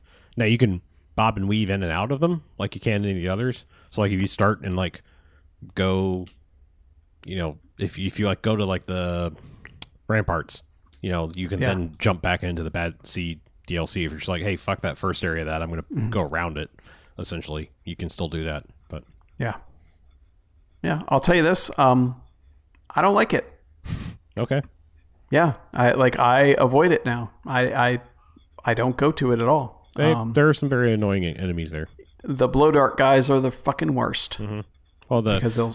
I will say that I don't like them as an enemy to have to fight, but I fucking love that there's a character called the Eater. Yeah. And he just like has little self-spawning like tortoise shell type things that he just picks up and hucks at you as hard as he can. That he eats. Yeah. They should give him a little New York hat and call him Derek Eater. Yes.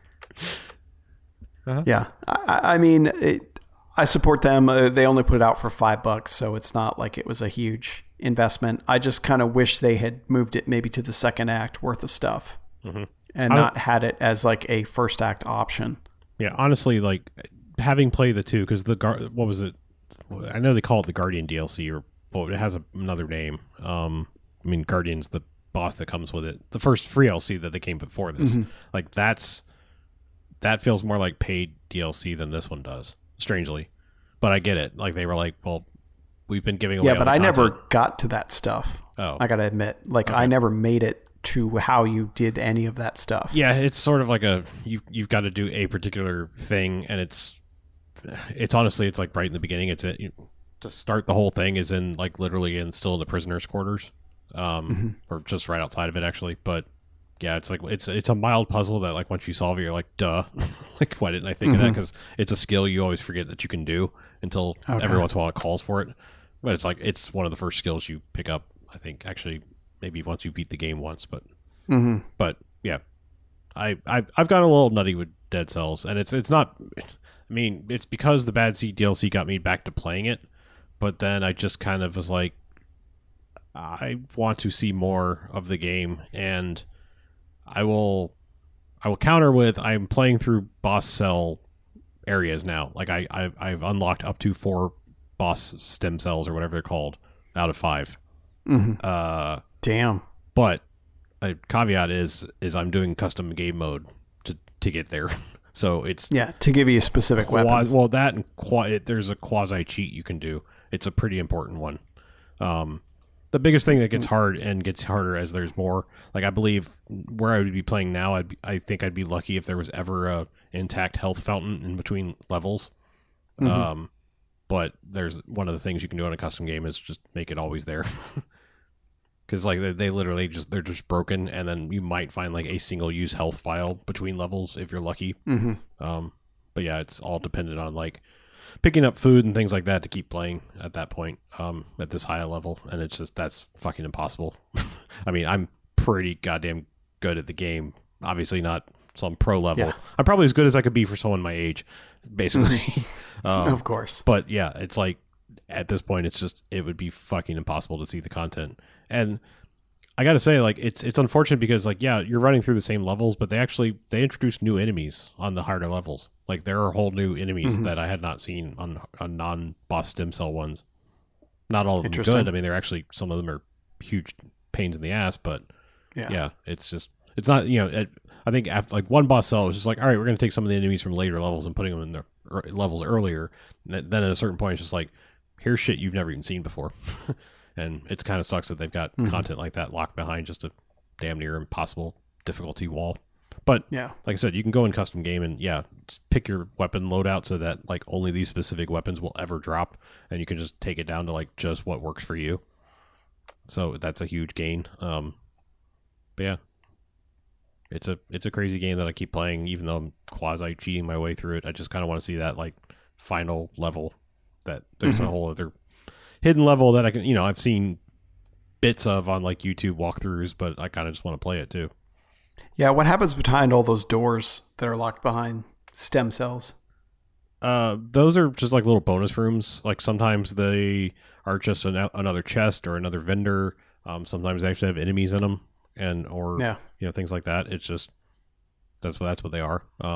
You got those, and then you might also notice little pedestals that have a certain number of dots on them, and those are you can still pick up like full scrolls that give you like a whole skill point, but then you find these little fragments that I think you have to collect 4 of them, and then it becomes one whole scroll. So it's like it's just another mechanism for finding more. Because like honestly, like at this point, like I'm going in with like stats. Some of the 3 stats are like above 20 now. That's just how many scrolls drop because you need it because the shit's so hard. Yeah. But you're getting like almost at that point you're getting like nearly no health bonus. It's like 1%, but you're still getting bonus damage and bonuses to the whatever skills you pick. Yeah, it's funny that game. Like every time I pick up my Switch, like I'll turn it on and I'm like, oh yeah, it's paused at some point in the game, and then I just end up being like, all right, I'll just kind of keep playing this, and so I never end up playing anything else on the Switch because it's just like, all right, well that game's already. I'm already in the middle of a game. I can't quit now. Yeah. I didn't mean to monopolize. Like I've been playing a lot of Dead Cells, but yeah, I kind of agree. The Bad Seed, like I went through it and I killed the boss and I saw all the new levels, but I kind of was like, all right, that's not the way I would pick to go. It's sort of like unless I'm going for a new boss cell difficulty level, or if I want to unlock the damn costumes or anything like I give a shit. I will avoid conjunctivitis at all costs. Oh yeah, because 100%. Yeah, but like every once in a while, I'll go in there and they're like, all right, Forgotten Sepulchre. Skip that shit too. Yeah, I went back in that once because and I still haven't even completed it. God, this sucked. So I don't think this is a spoiler. This is just like it's a mild puzzle. You have to be on. Honestly, you probably would have figured it out by the time you get to enough boss stem cells to be able to actually get there anyway. So I don't think it's a spoiler. But those keys you pick up in the very first level, the Promenade of the Condemned, I believe. The little gardener keys, then you get a blueprint up in the tower that requires 3 of those keys. But if you still go pick them up, there are then other places in other maps to unlock what they call a Moonflower key, and you need 3 of those to unlock this other blueprint that's like in the castle, or basically like the very second to last level besides the final boss. And so like you've got to go a certain path because that's where the doors are, and so it does lead you back through that fucking Forgotten Sepulchre, which you then have to find a hidden door in, while you're battling the darkness. But I got through that. I had all 3 Moonflower keys, died in the fucking castle. Just random fucking. I got pinned in the corner, and this dude just wrecked me. Like I couldn't even move. I was so mad because like it was the first time I'd like gone and was like, all right, got all the Moonflower keys. I made it through the fucking Sepulchre and all this bullshit on this hard ass level, and then died just random asshole on the castle. It was just like that was like a hard boot off of the Xbox. Like fuck this shit. Yeah. Yep. I think I may not have played since. Honestly, that I was like fuck this, and so I'll come back to it obviously because it's goddamn Dead Cells and I'm this close to seeing the end, but still that soured me for a few days. I don't blame you. I've had a few of those. Yeah. But yeah, honestly, I've gotten like certain enemies that's like are literally no big deal anymore. Like Concierge is so easy now, even on any difficulty level. Even the Timekeeper, like I've mostly figured out his rhythm. That I got a no-hit kill on him on like 2 or 3 boss cells. I keep getting hit on that last thing right before he goes. Like I guess he does like kind of like he throws a bunch of knives out, and for some reason I always miss the timing on that. I'll get through all the rest of it without getting hit, and then it's that one thing, and I'm like, yeah, he can get real lucky sometimes too with his little like scorpion move. Like it's like throw the chain thing. Like I'll be in the middle of a jump and I feel like I'm in a roll and he still somehow grabs me. I'm like, fuck, dude. Like, what do you want me to do to avoid this? But yeah, just one time I got lucky and like still, I don't think it'll ever happen on any level that I'll ever get it for conjunctivitis because fuck that guy. Like, yeah, there's got to be some like killer weapon thing like just obliterates him. It seems like every enemy has that. Oh, if you take this, you will just like the Concierge. I'm not a big fan of this weapon, but that lightning blast one where you have to like you can charge it and hold it, and if you do it for too long, you take damage. But like if you get at the right distance to the Concierge and just light him up with that, he goes down super fast. Yeah. But anyway, I could talk dumb Dead Cells tips all day, but nobody cares. I know. I care. Some people care. We'll move on. Yeah. Next up, you got a $3 game. Yeah. Am I the only one that actually bought it, or did everybody buy it and just not play it? I think everyone bought it and didn't play it. Okay. Well, for some reason they were like, "Hey, you remember the Division 2? We made that, and for some reason it's going to be $3 on every platform." I have no idea what that was about. I think they were launching their new season right after that, and the DLC for that was like $50. I think that's what they were going for. I'm pretty sure they had like a pretty big DLC in there, just like get you in on the base game, do the WoW thing, like. But honestly, like Division 2, like here's the weird thing: is like I enjoyed playing Division 1. I don't think I partied up with anybody at all, and I got to like finish the quote unquote story missions and all that stuff, and then it was just like, go grind the Dark Zone, and I was like, no. I do not want to play multiplayer bullshit. That's not why I'm here. Rather not. Yeah, it's weird because it's like it's a solid Tom Clancy ass like third person shooter thing, like solid gun mechanics and all of this stuff, and it just happens to be I think it's turned a lot of people off because it's like it's an MMO even though you don't pay, and people are just like, no, I don't want your MMO bullshit. But it's not that like at all. Like you can play it that way. Like there are things it's like, oh, go collect all these things to unlock this. It never in any way is like, we're not suggesting you do that. Here's like missions with story and things to go shoot and fun things like that to do, kind of rinse and repeat, like a Far Cry game. But it's just fun. Like it doesn't have to be an MMO like at all to me.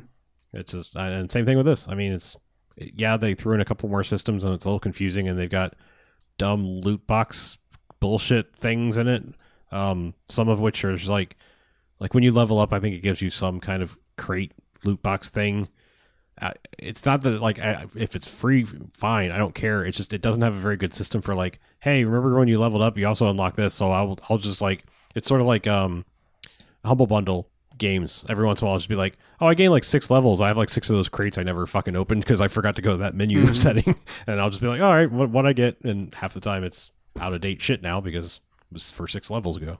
But yeah, it's still got solid shooting mechanics. I feel like they added some extra things to help the single player. Like you can get this little gun turret and a little drone thing that can follow you around and just help you spot / shoot enemies for you. So there's like those kind of single player buddy system type things like Borderlands and stuff had, like the turret guy, robot dude. It's like you have these like little pet type things that it just like makes it even easier to murder people with. So yeah, it's still pretty solid. I mean, there are still some MMOS things about it, but it's still at its core to me. It's just it plays sort of like Ghost Recon Breakpoint sort of without the buddies or Wildlands. I play Breakpoint, but yeah. Which I should, because that's also super on sale, and I've been thinking about it. But I'm also just kind of satisfied with the games I've got right now. Like Game Pass is turning out to be a fucking boon for me, because I'm just like, wow, like I didn't know I would actually want to play half these games. Like that's the things is like that's why I'm just randomly installing shit, because I'm like, maybe I'll like this, and things like State of Decay suddenly grab me. Tekken 7, not so much. Division 2 is fine. I've definitely got my $3 worth and then some. So even if I never went back to it, I'd be like, cool. Division 2 is pretty solid.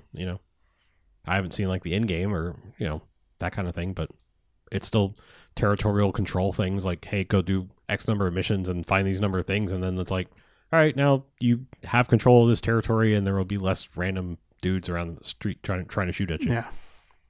But I'm continually amazed at like the post-apocalyptic world they create, where it's obviously very recognizable locations, and it's just like, yeah, but the plants are overgrown, and there's crashed cars over here and things like that are out of whack. Like you can see that like interesting, and State of Decay actually has this too, where it's like you can see like without even like experiencing it in the game, you can be like, oh, well, I can see how public response try to deal with this situation. So there'll be like this little makeshift military base over here, or this barricade where they were obviously doing a checkpoint that they're not anymore.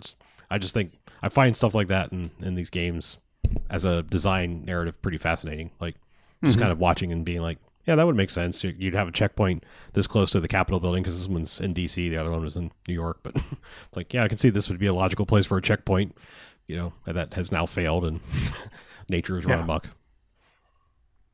But yeah, Division 2, it's pretty good. If you didn't, if you could get it if you got it for $3, good on you. You should play it. Yeah, if not, nah. If it's cheap enough, sure. Yeah. A ringing endorsement. Other than like occasionally like a couple of annoying things, like I got one where it was like this blip came up on the map, and I was like, fuck, I should go over there, that looks important, and I run over to this place on the map, and then it's like, oh, you need the something DLC to play this. Like, fuck you. But now I've just learned that it's like when you see the symbol, it means don't bother. I haven't bought their DLC. All right. Speaking of games we didn't buy, sweet, great. Demon's Tilt, excellent segue. is on. Yeah, Demon's Tilt is on Game Pass, yes, and it is a 2D pinball game. Pretty much like it reminded me of the old PC games that you'd have way back when, that were just a 2D representation, no physics or anything like that, and it was strictly like sprite based. Here's a pinball machine, and yeah, I mean, it's pretty cool. It is, man, there's a lot going on in that. Like, it gets tough to follow your ball at all. But did Chuck and I talk about this at all last time, or I can't remember? Somewhat. Okay, yeah, not a ton. Because I was just going to interject that I think it's supposed to be like a direct spiritual successor to the. I guess TurboGrafx had multiple games like this, these multi-layered pinball machines, and I guess somebody was like, I fucking love those. Let's make one. I think is what the backstory of this is like. I mean, it works. Era. Yeah. Because it's fun, but man, it is not an easy thing, and it's not always clear about how you're setting up your objectives with it. And I will say their menus are very much like ported over from PC, whatever menus. Like the almost like the dev kit menus, because it is very much. All right, you figure this out. Like we made it work on an Xbox. Here you go, and that's about it. Which I don't blame them. It's a small studio that put it out, but and the game itself is solid once you're playing it. But yeah, It is. It scratched the pinball itch for a little bit, but it's certainly not anything like, any of the 3D ones like Pinball Arcade or Pinball FX. But because it's 2D, you don't have the camera issues that those games have. It's pretty much going to follow whichever section of the board you're on. It's going to show you that. So I enjoyed it, but man, there are points where you just like, I could not tell what was happening anymore or where my ball was because there were like 3,000 things moving around on screen at once. Yeah, if it kind of hits that like what the fuck is it? Super Stardust thing, like where it's just like at a certain point, it's like, what is happening? Like a little bit of eye strain, What was the fucking Save the Last Human thing? What's that name? Resogun. Resogun. Yes, yeah. Resogun. That sort of just like, sometimes it's like that overload of like, there's just so much happening right now on screen. And I felt that way about Demon's Tilt, where you could get a little eye fatigue playing that for too long. But yeah, it is I mean, fun. it's worth checking out on Game Pass. I don't know if I'd ever purchase it, but certainly it's you can get a lot of time out of that, and I feel like the ball physics for a 2D thing are pretty good. Yeah. Like they don't feel fakey. Agreed. Yeah, Yep. I mean, like the earlier Pinball FX has had that issue where like the real floaty ball thing. This actually feels like, even though it's 2D, like it feels like kind of like how a pinball would operate, assuming it's not straight up vertically like it appears on the screen. You're just kind of imagining the actual tilt of the screen, not the Demon's Tilt, the tilt of the screen. Yeah. Back to me already? Yeah. Okay, Yeah, they've put shit. out 2 Borderlands DLCs since we last recorded. Yeah, I think all there had been was like some free LC content, like sort of seasonal things that happened, but like, yeah, 2 actual DLCs have happened. There's the fucking, what was it? The Loot of the Handsome Jackpot. It's basically you're going and getting you're going to a casino that Handsome Jack owned. That one's all right. Heist. What the fuck? Moxie's Heist of the Handsome Jackpot. That's what it is. Okay. Yeah, I just want to get the whole title because it's important, maybe. But yeah, that one's all right because they bring back the Handsome Jack actor guy because you meet like one of his body doubles, like his because that's the kind of asshole he was. He like modified a guy to look and sound like him, so just like a just like an oligarch would do. But yeah, and it's fun. Like it doesn't. That one I don't feel like narratively adds too much. Like the new areas are kind of fun, but they suffer what I was afraid of Borderlands DLC. Like, see, I don't remember like Borderlands 2 or even the pre-sequels DLC being as egregious as the one that they put out that was the bridging DLC for Borderlands 2. That was that Commander Lilith one. That was like, here's a little bit of what happens between Borderlands 2 and 3 section. Like that one was very egregious about not having good map to mission pickup ratios. Like you would go do a thing and then return back to turn in the quest and be like, hey, here's another quest. Go back where you just were. and I feel like not to quite the extent that one had, this Jackpot one had a little bit, where it's like, oh, damn it, like really, like you couldn't just give me both of those so I could accomplish them while I was in the same area. So that one, it was all right, and thankfully kind of short because I wasn't loving it. But the second one I think is completely the opposite. I think it's great. I think second one's Hammerlock, right? Yeah, it's a Hammerlock based one. It's again, I got to get the titles right. This one is called Guns, Love, and Tentacles. Okay. Yeah. Okay, that's a good title. I like that. Yeah. So Hammerlock, who's been a recurring character in Borderlands through the whole time, it's revealed in standard Borderlands 3, not the DLC, that he has a relationship with basically Mr. Jacobs, like the guy who runs Jacobs Firearms, or like a relationship, or just a no, like they are lovers. Okay. And so like this is basically like you're introduced, and it's like, oh, apparently he's had this relationship in the background all the time. You're just now finding out about it. And this one's basically like they decide to get married, and they just decide to pick this weird ass planet because it's remote and exotic. But guess what? Spoilers, it's Borderlands, so there's weird shit happening there that, means like you're trying to keep the marriage on track, but also like you're doing like wedding planner type missions because, god damn it, what's her name? Fuck. I'm so bad with names today. Moxie. It's not Moxie. It's the girl from Borderlands 2 had the mech. Gage. Yeah. Yes, the Necromancer. Gage. Yes, she comes back and she's a wedding planner now, even with Death Trap. But like so she's back as like an NPC character and all this. It's just great. Like it's laid out really really well. Like all of the narrative stuff is good. Like it flows in a good story pattern. Like it's aces like Borderlands DLC. Like the other one was just like, this is fine. It's not as bad as like, the Moxie Arena bullshit one or anything like that, but it was fine. This one is like, it's a damn good bit of DLC. Like well told story, well told like mission structure and things like that. I enjoyed the crap out of it. So yeah. Oh, good. Yeah. And I mean, they've done some other fun. I will have to play them all at some point. They've done some other fun little like mini event type things. Like they had a thing right before April Fool's Day. I think it lasted only about a week, but like every vending machine you would go into would only have one item, but it was a legendary.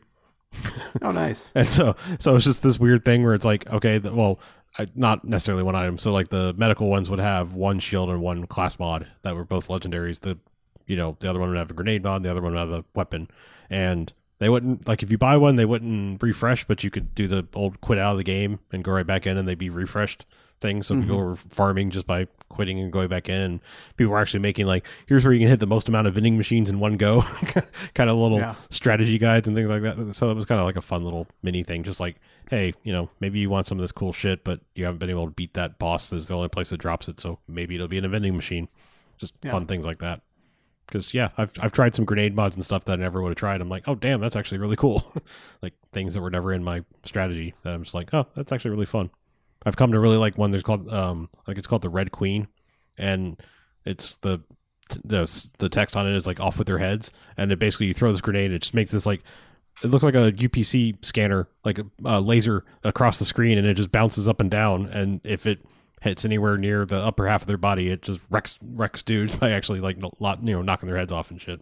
So that's a real fun grenade mod that I never would have tried if it wasn't for finding it in a random vending machine. So yeah, I really need to get back into that game. Yeah, I mean, it's a loot shooter. It's more Borderlands. I mean, it sucks that everything behind the scenes of Borderlands is kind of shitty, but that's where we are. I mean, I guess. Yeah.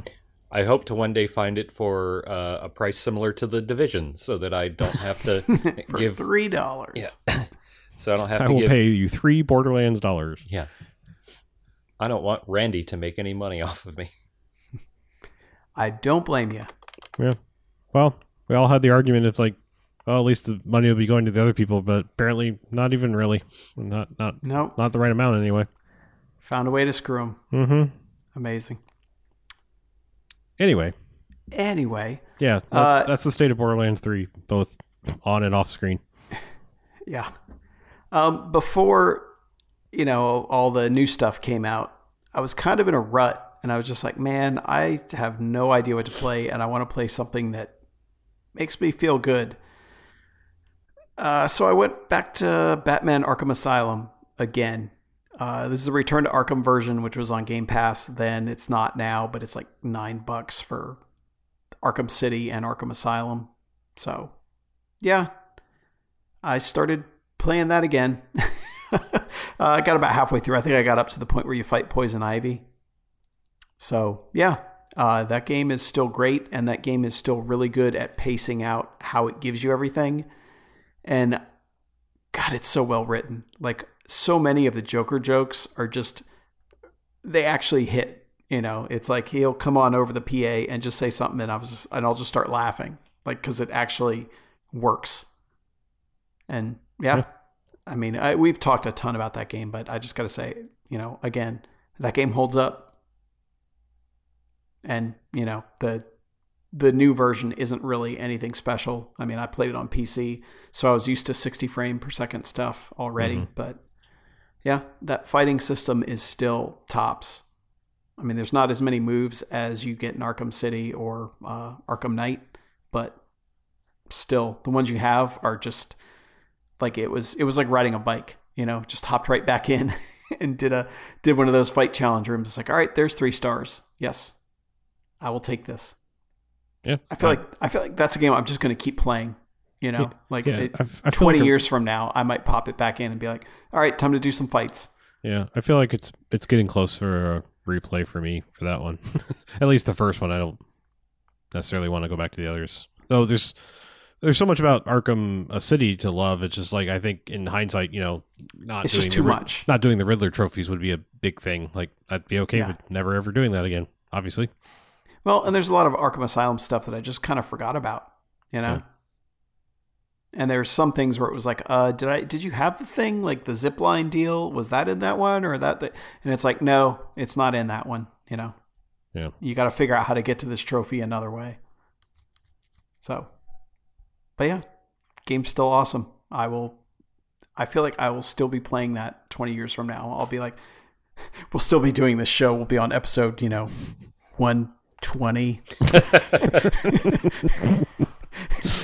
And be like, yeah, man, I remember Batman. Yeah. You like Batman's Billy? Yeah. So, Mobile Corner. Yeah. Been a while. Batmobile Corner. Batmobile Corner. There it is. Chuck and I, we've been playing some Microsoft Sudoku, which is much like Wordament. You get achievements. It's on your phone. Oh, I was gonna say it's kind of completely opposite because it's numbers. Yeah, but Wordament and Solitaire, same thing.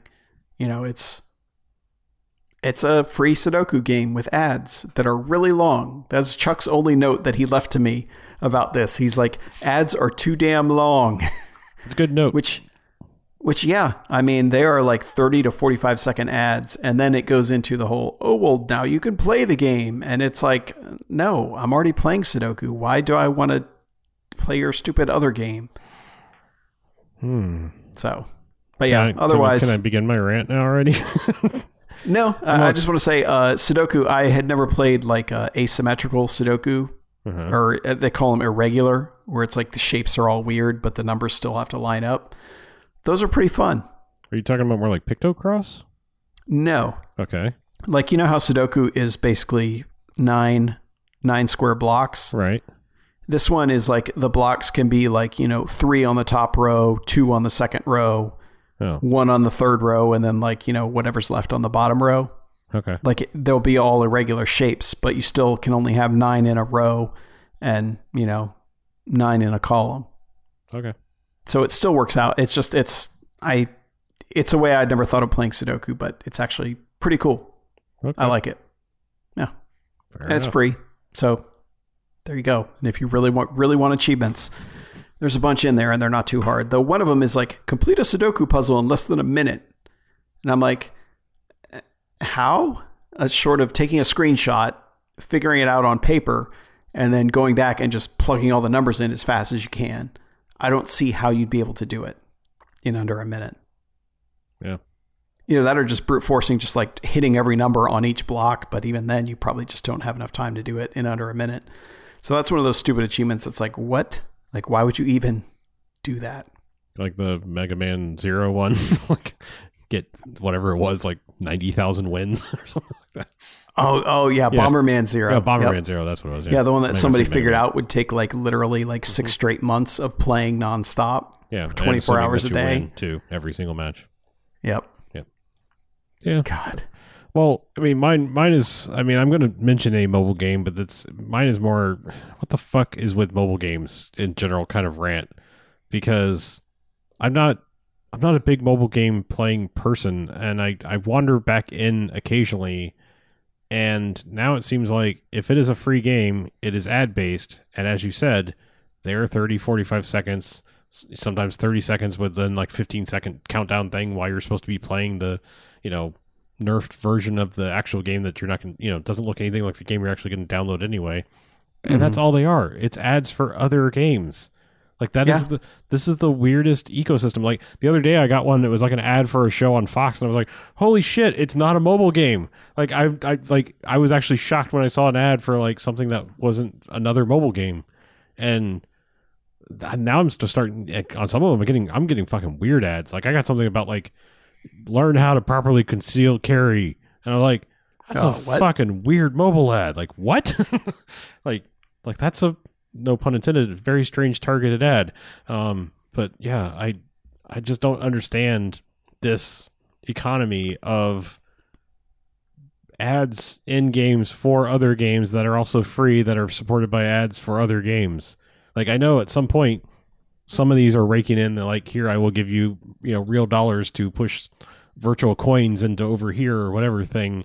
But like the whole ad economy is just weird. Like I don't understand that. Like I don't get it. Like I just don't understand the carp, because 9 times out of 10 these ads make me be like, well, I never will touch that game just because of your ad. Like how shitty your ad is, how shitty the fucking fake whatever. I'm not gonna say gamer girls, just say fucking fake gamers in general that are hawking your game, like with their quote unquote streaming rig, and it's like they're supposed to be some famous streamer, and it's like, if I've heard of that person, I don't give a fuck. And then they're usually stupid and like, oh my god, best game ever, mobile thing, clickety click, I'm not getting paid, clickety click. Like it's all so fake and stupid. I'm saying fake gamer in general, not non-gender based. It's just fuck all of those ads. Like I'm like every single one of those was like, well, for half a second I was like, this looks like a thing I might play, and then somebody was like, oh my god, it's addicting, which isn't a word. Yeah, and I was like, well, okay. Knock that one off the list I will ever download ever again. While we're at it, let me take a few minutes to tell you about Raid Shadow Legends. It's an awesome new mobile game. Go to raidshadowlegends.com/noquartersnet for 50% off 1,000,000 coins. Yeah, those pretty much right there. I was like, Raid, like I was like, the first time I saw it, it was just a little gameplay thing, and I was like, oh, this looks like a thing I might install. And then it was like the next one was like, yeah, someone was pacing all over the whole mic, and I was like, never download that. I was just like, I don't know, it's just this weird circle jerk economy of mobile games promoting other mobile games, hoping that one of them is going to make you drop pellets into the feeder. Like it's so gross and disgusting. And if it wasn't for honestly, that's probably why I've stuck with Marvel Puzzle Quest for so long, because it basically doesn't have ads. They're just like, no, we're going to try and sell you premium packs. Sure. But you know what? I don't have to buy premium packs. So yeah, I said I was going to mention a game. I downloaded just because it was one of those things. I don't even think I saw an ad for it. I was just like, oh, that's a thing. I've heard of that. I will try your little game. But there was an Always Sunny like mobile like empire builder kind of thing. Mostly like a idle business type of thing, which sometimes are my jam. Like for some reason I really like Adventure Capitalist. It's egregious and it's like ad based, like give you boosts and things like that. Adventure Capitalist is, and so is the Always Sunny one. But like the thing about the Always Sunny one is like somehow there was a team that's like, despite it just being like caricatures of the characters and little word bubbles, they get the tone of the writing of the characters really well. Like it was like I was hearing like Frank and Charlie's voices like coming out of their faces when just their thought bubbles. But then it's like you get to the actual game and it's like, all right, this thing is super slow. Come back in 3 hours and you might have enough to buy one more that slightly doubles the speed kind of thing. It was like it was so redonkulously slow based nothingness. It was like beyond an idle game. It was like, yeah, come back in 2 days and you might be able to go to like the next thing, like just by letting it sit there. Like, cause just like sitting there actually tapping the buttons didn't do anything. Like at a certain point in Adventure Capitalist, you're like, I know how to maximize this, and this. I was trying all of the same tricks on this, and it was just like, no, there's literally nothing you can do to make this go any faster, like without just giving us money. Like there was like no strategy, no nothing. It was just like, nah, buy our currency. And I was like, no, uninstall. And that's generally me with mobile games, where I'm like, I mean, I tried one. It was like a 3D ripoff version of like Threes, sort of, basically. You know, it was like a number combination, like ball drop number combined little blob thing. I don't remember what the fuck it's called, but I actually really like the aesthetic of that, and that is a thing that I could totally see myself getting lost in playing. But it was like out of nowhere, every so many seconds, an ad would just right in the middle of what you were doing just pop up and start playing, and I was like, and I think I dug in there somewhere, and there was like a $3 option, like remove all ads, and I was like, that's not unreasonable, but like you've got to give me a better taste of your game before like you sour me with like that horrible experience before you break it. Yeah. And because it was just like, whoa, what the fuck? Like I'm in the middle of like, well, is this the best place to go? And then all of a sudden, like, you know, ad, just like right at full screen. I'm like, what the fuck? I didn't even like do anything, trigger anything, got no bonus, just random ads periodically. Like I love the ones that have a bad hitbox for the X to close it, and it'll open it in the App Store anyway. Oh, you mean all of them? That what is it? It's like something War World or something like that, where it's like it's just some tower defense thing. Have you come across that one? Because it's got the tiniest little close box thing on there, and it's like, and it's like you're stuck in like the shitty Flash version of the game that, like I said, probably isn't going to look anything like the actual game where you do install it. But it's like you can barely read the timer ticking down from whatever number, 30 probably, but then like it's the tiniest X, and it is so inconsistent. Like it will not work. Like you should be able to report an ad this broken, because it's like even if you do tap it right, half the time it's like, nah, I'm not going to register that as a close. You're just going to have to wait till like the fail scenario happens so that it triggers the next screen. You know, it's egregious. It's so bad. But yeah, I mean, I've seen ones that were just so awfully done. Like there's some Hotel Tycoon one that's like, it has a timeout thing that will never tell you the game. Like it will just, it tries to take you directly into like the nerfed version of playing the game. If you do actually try to interact with it, it'll let you like click two things and then like take you to a static page that actually tells you the name of the game. But if you just let it sit, it will never tell you the name of the game. Just the little close box will come up and be like, don't know what that was, bye. Like I was just like, how fucking stupid do you have to be to like nowhere on the screen of nobody interacting with it to just not even say what game it is? Like that's so basic. Yeah. I don't know. Just it's all atrocious, and it's just, I don't understand how it's like this multi-billion, if not trillion-dollar industry of mobile games and sucking the quarters out of people. But like, I can't understand how they can't do this better. Like why all their ads look like they were made with an 8-year-old with Flash, you know? Yeah. I mean, it's just, it's I love insane. when they have broken English too. So many of the ones on the Sudoku one are like, more move mean more dumb. And it's like, okay. Yeah. Oh, I like all the ones that are like, you know, if you could beat this, your IQ's over 200. I'm like, oh God. I know that's theoretically possible. I don't think it's ever been recorded in a human. Like, I don't know that anyone's ever tested like at 200 or above. Because I haven't been tested yet. Oh, okay. Yeah. I'm not also, a coward. That just I've means never been tested. You're good at the test. Doesn't mean you're actually smart. Yeah, I mean, IQ tests mean almost nothing. But like I said, when you're like, if I can beat your fucking, Pictocross game, it does not mean I'm like an unachievable level of IQ or something, like because I can play a match 2 game. Woo! Yeah, yeah. I played Memory as a 5-year-old. It doesn't mean I'm fucking genius here. Like, I'm good at like, oh, you want to there. Yeah. Anyway, just I don't know. Fuck mobile games. It's the worst corner. Yeah, they still suck. I'm not mobile games corner anymore. I'm sorry. I'm the anti hype man. You're the mobile games coroner. Yeah, he sucks. He's a chump. Declare him dead. You're gonna knock him out in 5 seconds. Yeah. I got the towel in hand right now. Like this guy fucking sucks. Oh man, I feel like we have this rant like every year or two. I know. Yeah. I'm gonna throw the towel in at the weigh-in. Nope. Yeah.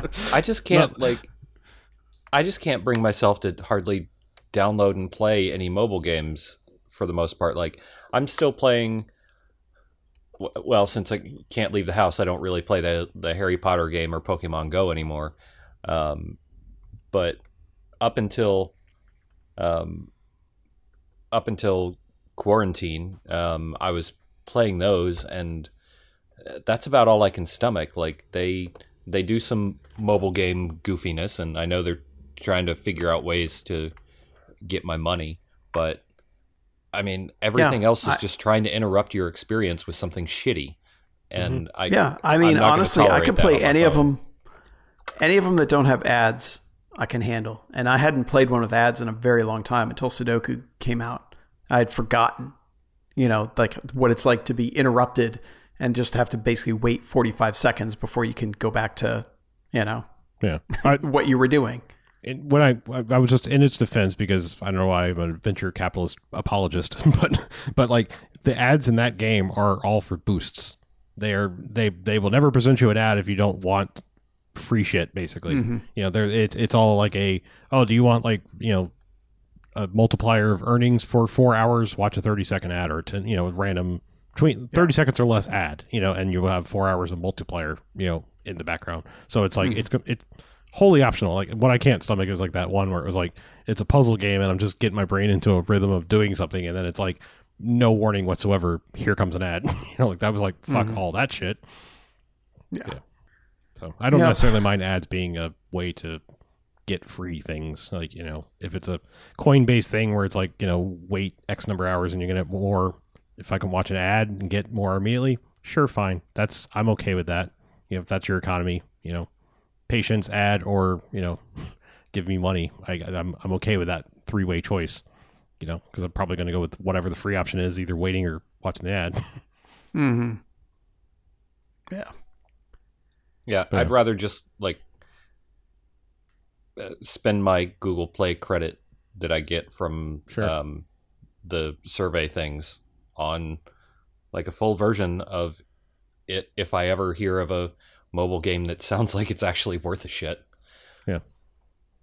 Yeah, like I said, it used to be like, you get ad-supported things just to try out a game, and then I'd be like, yeah, here's your 99 cents to take out the ads, or $2, $3, whatever. But when your first experience is bombarding you in the worst possible times with ads, it's like, you don't deserve any fucking money for this. Yeah. You've already unsold me, damn it. Because if you're doing this bullshit now, what's later? Like, what are you going to do when I get to like a super hard level? It's like, you want to make a 568, then you're going to have to give us $2 because you're never going to make that combo. Yeah. Yeah, I'm kind of amazed at the ecosystems of them. Like, looking at like Marvel Puzzle Quest being my main touch point for this, like it keeps popping up and it'll be like, buy this pack for $20. And it's like one character worth of stuff, and every week there's a new one that's $20 or $25 and some are $50. Like I've seen some that are $80 and I'm like, I felt weird buying, Neo with all its DLC for $80. And that's a game I'm probably going to spend 100 hours playing. And it's like a mobile game where, okay, I can get some high level characters, not even maxing them out. Keep in mind, this is just like to unlock them. $80. But I guess there's people that are paying it because holy shit. Like, I guess I should, this just means I need to start a mobile game. And have collectibles in it or something. It's their ecosystems just feel completely fucking broken in comparison to like what we're used to for games. Oh yeah. It's a disgusting industry. That's why I will continue to rant about it because, we were attacking EA, Activision, all these people years ago for things that weren't, even a eighth as egregious as what mobile games do. We were like, burn EA to the ground because they did this, and it's like, none of that was even remotely close to what everyone seems to tolerate with mobile games. Like, maybe it's just easier to be like, because we didn't get hooked in somehow, like there wasn't some like that taste of like, games used to be this way and now all of a sudden they're changing. It's just like, no, we've always expected mobile games to be bullshitty in that way that I guess people are just okay with it. So, yeah. Yeah. It's a bummer, as it always is. Maybe I should spend some of my furlough time downloading and trying out mobile games. Might as well. You're going to be angry at a lot of them, but yeah, especially some of the ads. You're going to see a lot of the same ads too. Yeah, Jesus Christ, some of those ads are just fuck it if I ever see it again. Whenever I'm scrolling through Reddit on my phone, every third ad probably is some. I was trying to look for it earlier, but it's some fucking mobile game, and it's like, hey, Reddit user, can you survive in this whatever world? It's like some zombie pandemic sort of crazy thing, I'm like, first of all, fuck off, considering, what we're going through First right of all, now. fuck off, sir. Second of all, go away. Just stop it. Second of all, this is a Wendy's. Yeah, sir, this is a Reddit. But like, I think the most annoying thing is it's like addressing me, like, "Hey, you Reddit user." I'm like, Oh, yeah. man, I'm a Reddit user now. Also, stop advertising to me, please. Leave me alone. Well, you've already given Google all your information and location data for some shekels in the Harry Potter game. Yeah. Yeah. So I mean, yeah, it's our privacy future is over. Let's just face that. Well, no, Yeah, I that's just fine. hate being Well, addressed as a I'm Reddit not even user. worried about the privacy. I'm just like, leave me alone. Like, stop. Like, you don't know me. Like, you may think you know me, but you don't know me. Yeah, just your algorithm knows me. Yeah, I don't I give will a say shit. it's been interesting watching Pokemon Go deal with coronavirus, basically. And they've been, like, they doubled the range for, like, raid battle stops. So, like, they're like, well, if people are going to be here and they have to be 6 feet apart, we've doubled the radius where you can actually interact with this gym now, which is interesting to me. But they've also got, like, 1 coin packs now in their store where Really? like you can buy 100 red balls for literally 1 coin. So that's nice. That's kind of Like, nice. and each week it cycles to a different thing, and it was like 50 of the whatever the middle ball is Great. for a coin. So I mean, at least like, but that's stuff where it's like, okay, this cost me nothing. Like if I had thrown something in a gym at any point for a day, I'd have enough coins to be able to buy this stuff. So it's nice to see them kind of having to adjust to, okay, you can't leave the house. So how are we going to keep people playing this game? Yeah. Pokemon No Go. Wizards Unite has done a couple things like that. Like they changed some of their daily challenges to not require you to actually Unite. go to any to not unite. They didn't do anything with the range like Pokemon Go did, but I usually like play Wizards Unite for the events. Like I'll pick it up when there's an event going on and play the shit out of it for a day. But I couldn't go do like, it was also the most recent one started like the day that I found out I was going to be furloughed, and also the day that I found out I wasn't going to get to go to the Kesha concert this summer.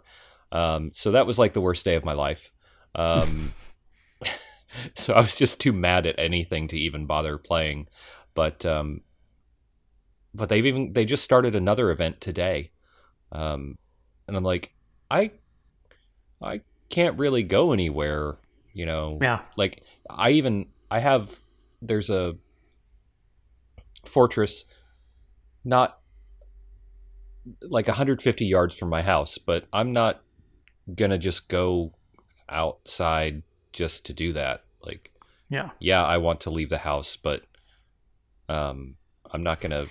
Like, there are better reasons to leave the house. Yeah, like I took my lunch break to go get sugar and ground beef and a Lunchable also.